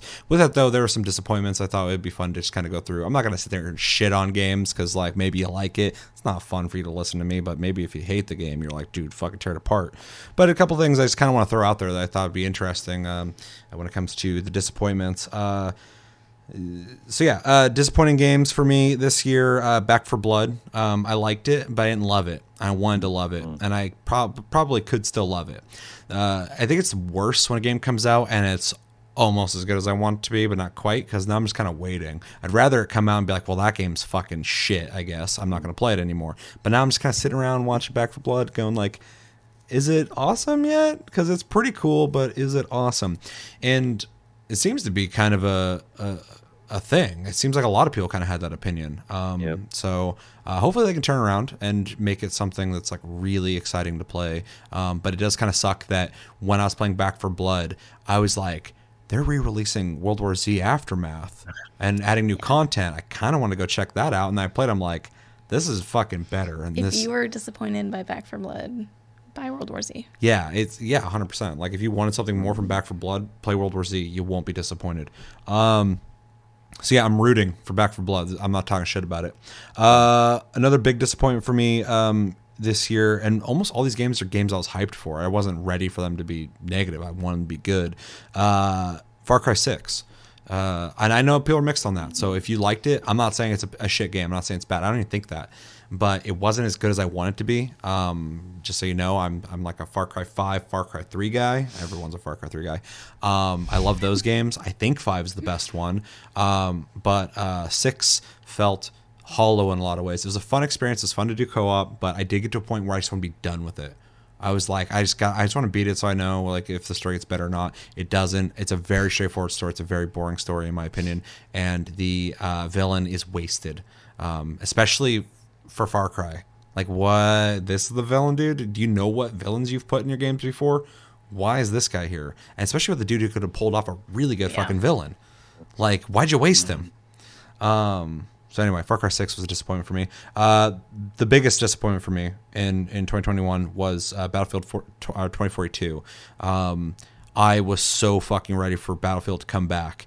And at this point, my least favorite Battlefield, which is 5, I would prefer to play that than 2042. And maybe it's gotten better at this point, but I feel like it needs a year's worth of work at the least. It's just a vacant husk of what visually you'd expect from Battlefield without all the inner mechanics that you want from Battlefield and expect from Battlefield. It was disappointing, like really disappointing. Like I played it and I played the beta. I was like, oh no. And then I bought it and I played it. And I was like, oh no. And I refunded it with the full intention of buying it again later once they fix it. I want it to be good. I'm waiting. So that was a disappointment. And then my last disappointment, again, another game I was hyped for. I bought it and played it. Hood, Outlaws, and Legends. This game has a really fucking cool idea and a cool visual style, and everything on paper sounds awesome. But when you play it, it does not lean into the things you want it to lean into. The stealth doesn't matter that much. The gameplay of getting to the chest first does not change. Once the chest is in play, everyone knows, and it's just everyone just run around fighting each other, shooting each other, annoying each other. The AI is not that great. The maps want to be these like cool stealth dynamic arenas, but they're not. It's just whoever gets the chest first gets the head start. And they could easily fix the game, but from what I've played so far, it's just like, hey, this is what the game looks like it should be, and then you play it and it's not. And you're like, fuck, dude, like I was really excited for that idea and you didn't even do it. So yeah, hopefully they fix that. It also kind of fell off in its gameplay a little bit. It felt kind of stiff in some ways and not very gratifying, but I'm still open to liking it if they fix it. So those are my biggest disappointments of 2021. I'm sure there's other ones. I feel like this whole year had a lot of disappointments, but well, 2021 did. I keep forgetting it's 2022. Yeah, Chevy, any disappointments? Yeah, one. I really wanted to play New World, and I lost two 3080s to that game, and it also was riddled throughout the year with, and I can overlook bugs, but critical bugs, that were economy shattering and also risky. For people with the HTML glitch that happened for a little bit there. Now, obviously, these are problems they've worked on, but some of them honestly should not have existed in the first place. Especially because games in the past have had these issues and they had that to look back on and should have had that knowledge. Now, I do want to put it out there that I don't think New World is a bad game. I wanted to like it. I enjoyed playing it. I'm not in the camp of it's a shit game. I do think it needs work on a technical way. It needs content, and hopefully at some point I can feel comfortable playing it because I'm not going to lose a third graphics card to it. Yeah, you've already done it twice. Why would you? Yeah, that's fucking major. And to add on to that, I want to give New World a positive shout out in the sense that someone made a new MMO. And for me, I'm also not in the camp of it sucks. I enjoyed it. I thought it was a lot of fun. Once I realized Chevy wasn't going to be playing regularly, though, I was like, well, it'll just be me and Sarah, and we can just go play something else until it gets like good or whatever. Well, I wanted like more and more people to play it, and then like all these problems kept stacking up. I'm like, people aren't going to play this. So anyway, yeah, shout out because it was a fun, refreshing, and brand new MMO. But then, yeah, the problems that affected Chevy obviously, bother me, but they didn't affect me. So whatever. But then, like, some of the other big issues, some of the earlier bugs that I can overlook as well. But yeah, when it starts getting to the point where people can crash your game, and there's all these like amateur mistakes that they made with the release of the game, get your shit together. That's all I got to say. Fix the fucking game, get it going, because I enjoyed it. But it also is disappointing to see that a game I liked had this many problems, and some fucking critical problems. like destroying hardware. Just- That's crazy. Yeah. Just remember, Amazon is an indie company. Yeah. Yeah. Yeah. If you look at their track record of games. Yeah. True. Yeah, it kind of freaks me out for Lost Ark. I Same. want to play it, but it was fun. But, Yeah, it's fun. Yeah, Until Amazon they doesn't fuck it handle up. things very well. Yeah. Any other disappointments? That's it. Yeah, that was a good one. I completely forgot about that. Josh, any disappointments? I absolutely fucking detest Far Cry 6. What? I do not like that game at all. Far Cry 6. Oh, you're really quiet for some reason. Oh, sorry. It's like you're back in a No, box. I do not like Far Cry 6 at all. It was an insane disappointment to me. Huge step back from 5. I just thought it was very, very cliche in everything it did. And none of it, in my opinion, was enjoyable.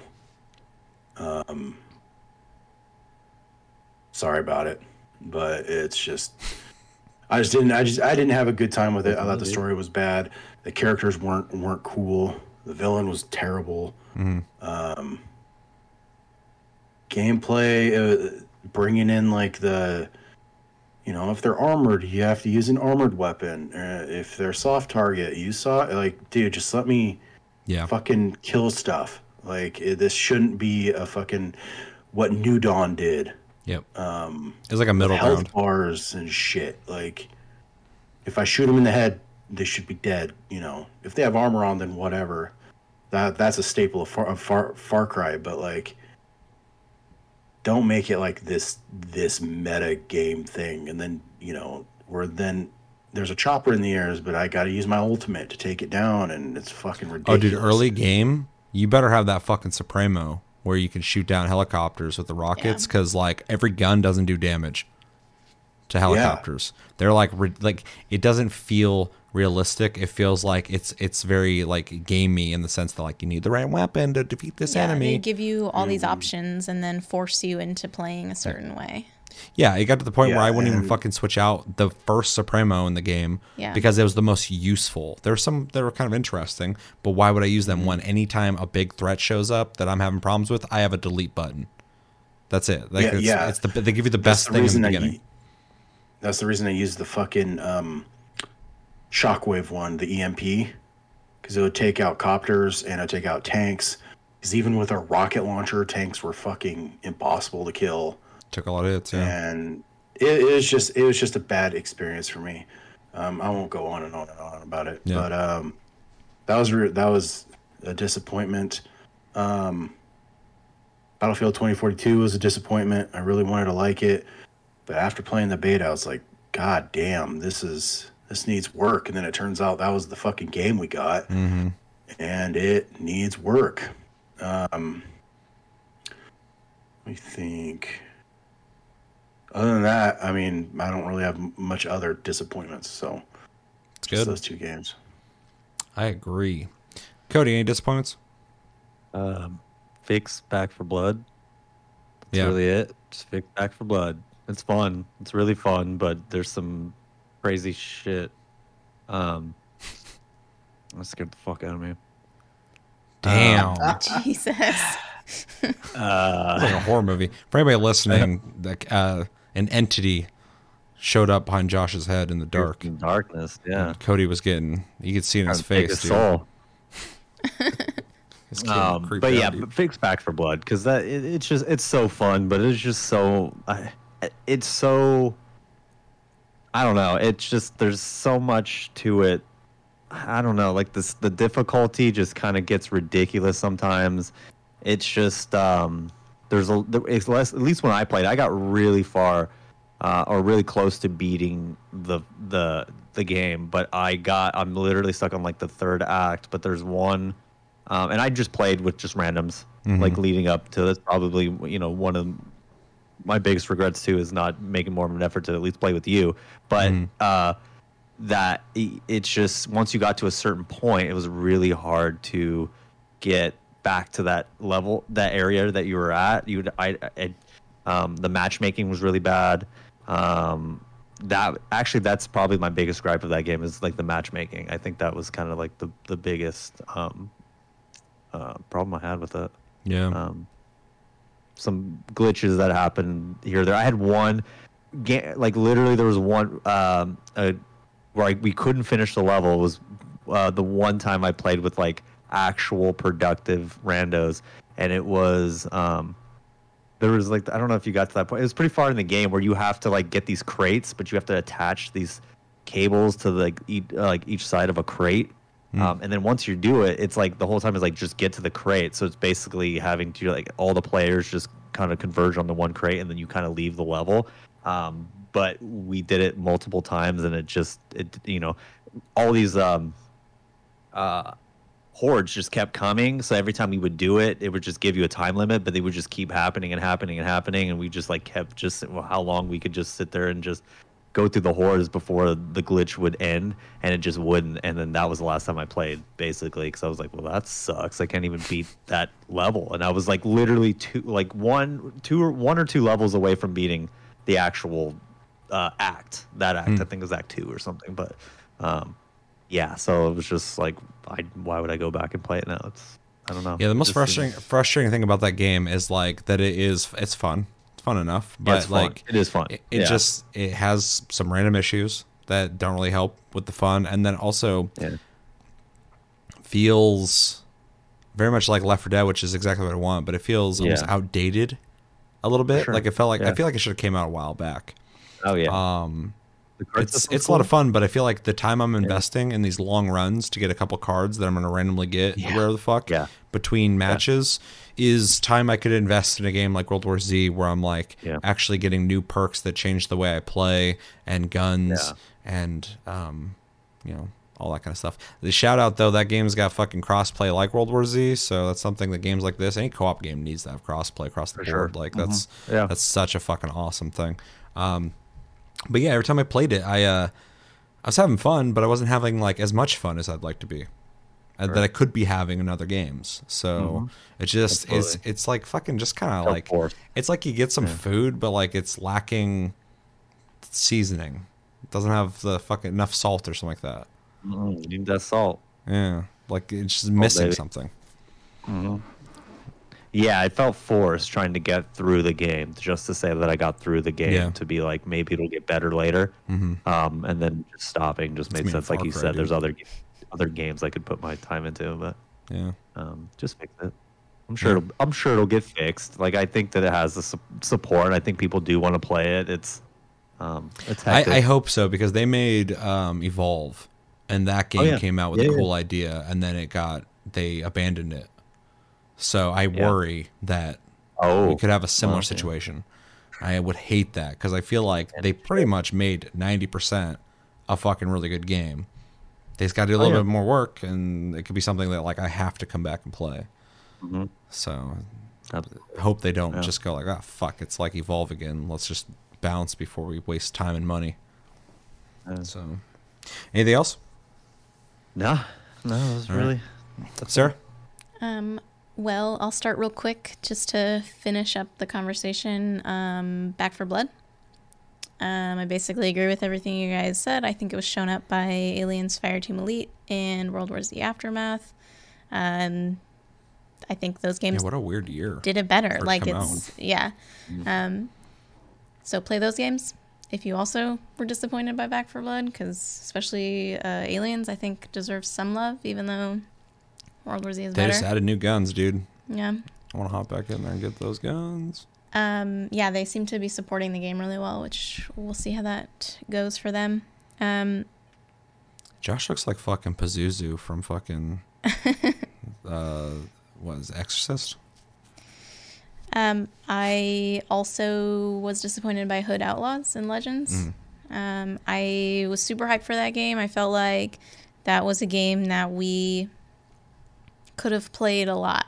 Like it felt so much I was ready to play that game a lot. I was so ready to like convince everybody to buy it and like it be a game that we played the way that we played World War Z and stuff. So Godfall and lately.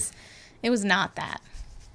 Yeah, I was went not from that. like, oh, we're gonna do this, we're gonna do that. I'm gonna play this class, you're gonna play that class. It's gonna be a fucking blast. And I played it, and I just like slowly backed away just from backed it. away. I was like, that's exactly what "Uh-oh, happened. I'm we gonna just not talk about it we anymore. just stopped talking about it. Yeah. Like,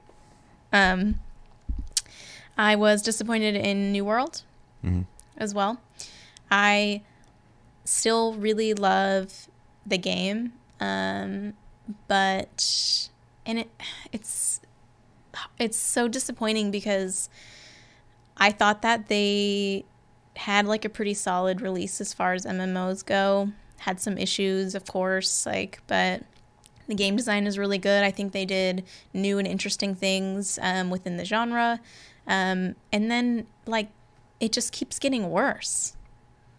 Like, they're not fixing anything. There's just more and more bugs, like game-breaking bugs, like things that, like, negate progress you've made. Like, it's just, I don't know. It's really kind of sad and embarrassing. It's weird to see something come out kind of okay, and then they kind of botch something, and then with that, they're just like, it's like some dude like snowball. Like, Yeah. it's just getting worse.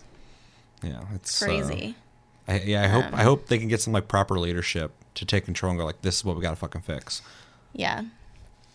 And then obviously like Chevy having the issues with the video card is, it's hard to be like, oh yeah, we should play this game. I get if you're just like, With that, I don't you like those know? bugs, but when your shit breaks, I'm like, Yeah. yeah, it's As far as I see it, excusable. Jeff Bezos owes you another 3080, dog. A couple. Eh. Now it's like, He can afford it. I can't Get even that- recommend yeah, you the fucking get game. that Like, I shit back. can't ask people to play it with me, like, Mm-hmm. because, sorry, your shit broke. You want to risk your hardware to Yeah. fucking play this game with me, Man, dude? what, you really want to play this game? You got to earn it, So that was dude. a big Don't you one. willing to I mean, sacrifice? not to speak for Chris, but like, as soon as I lost the second card, he was like, I'm not risking it, and he stopped playing it. Yeah. You can speak for Chris, dude. He didn't show up, dude. Chris didn't show up, so this is what he told me. He told me his game of the year is Battlefield 2042. He said his fucking runner-up, first Nice. runner-up, is goddamn, was the disappointing games? Far Cry 6. Far Cry 6. And then, to be charitable, because he has friends that play it, Final Fantasy 14. Not Endwalker, just the game. That's his second runner-up. Just to be nice. And then my biggest disappointment of the year was Far Cry 6. Hot damn. Yeah, boy. I Shit was all over ready that game, for that dude. to be my game of the year. Like, so ready. I wanted it. And then it wasn't. It was like a Yeah, I chore was to not finish the excited game. at all about it, so maybe that was like need to trust my intuition, dude. Yeah, dude, Yeah. that's Like, good nah. intuition. I I was was like, nah, worried, this dude. I was dude's trying to be about to seem optimistic right. about it. Yeah, But I was like worried when I started seeing the gameplay because they're shooting like fucking like vinyls at people and yeah. like there's people with a bunch of colored hair and shit and fucking goddamn right. Supremos and a cute ass little dog, best part of the game, fucking chorizo. Chorizo. But I was like, what are they doing? Why is this Saints Row 3? Why are we going too crazy with it? You don't go too crazy. You just fucking you flirt with it a bit, but you don't go all in. And they did. Next one you'll be like flying around like a superhero. I just hated how like the guy's like, you need the Supremo, and fucking, he's like, we use these to fight, the war back in the day. And I'm like, you guys use that fucking rocket launchers that just fly out of your back and home in on people? Use that back in the day, back during the Cold War. I was like, what the fuck are you talking about? I never questioned the lore ever. I'm glad you did, because I agree. But I was just like, this game's fucking ridiculous, dude. Yeah. And the villain's just his whole motivation is just for the true Yara. Okay, cool. Whatever, dude. Let's fucking get this over with. Yeah, so that's all the disappointments. Kind of a weird way to end the episode. Sad note. Wah, wah, wah. Luckily, there wasn't very many of them. Wasn't that many disappointments. Yeah, not too bad. That Band-Aid off. But kind of a okay year. But there's some bangers, some true good games that came out this year. That I'm glad came out this year. And yeah, unless you guys have anything else to say about anything. Anyone got anything you want to shout out or something? Anybody a big Twitch streamer here? Pazuzu down the bottom left corner. That's why I'm like, Jesus, dude, just fucking no. He's disgusted now by now that I that. have a camera This is set up, I fucking might disgusting. humor it, but we'll see. There you go. Josh should Nice. fucking stream like that, dude. Just a floating head. While playing like Outlast or something. Looking, just say stuff to him. He just looks disgusted and just shakes his head at you. I almost streamed one time with fucking night vision on when I was playing like a scary game, but and somebody was like, "That looks really cool," because I did like an episode where I did that, but I was like, "That's too much. I don't want to do that." But yeah, yeah. Thank you everybody who joined me for this conversation. I'm glad we could get most of us together to talk about this, and thank you everybody who stuck with us. If you're here for 3 hours for this conversation, definitely let us know in the comments what your game of the year is, runner-ups, biggest disappointments. Maybe you got something else, maybe you agree with us, maybe you disagree with us. Let's disagree in a respectful way. Let's have that conversation. And yeah, shout outs, anything you're excited about that came out this year that didn't really get a whole lot of recognition. Let me know everything in the comments below. That's gonna do it for this episode of Tastecast. Episode 1. Cody, which is it? It's 156? Yeah. That's why you get paid the big bucks? Yep, 156, baby. I got Josh is out in the distance. Yeah. Episode 156, as always, thank you for watching. Make sure to like and subscribe if you enjoy this episode. Make sure to check out our other episodes. Check us out on our socials and streams, links down below. Check us out on iTunes, Spotify, and other podcast platforms if you prefer to listen to us. And we have a Discord, that's what it's called, where you can talk to us anytime, all the time. That's linked down below as well. And we have a Patreon if you like to support the channel more than liking, commenting, sharing, and subscribing. If you're brand new, we will be doing a best month of PlayStation Plus soon, so come back for that. We'll be wrapping up 2021 finally with that episode, where we will be talking about the best months that PlayStation Plus offered us in that episode. Until then, and until whatever episode comes up soon, probably Tastecast, have a good one, guys, and Happy New Year, and take it easy.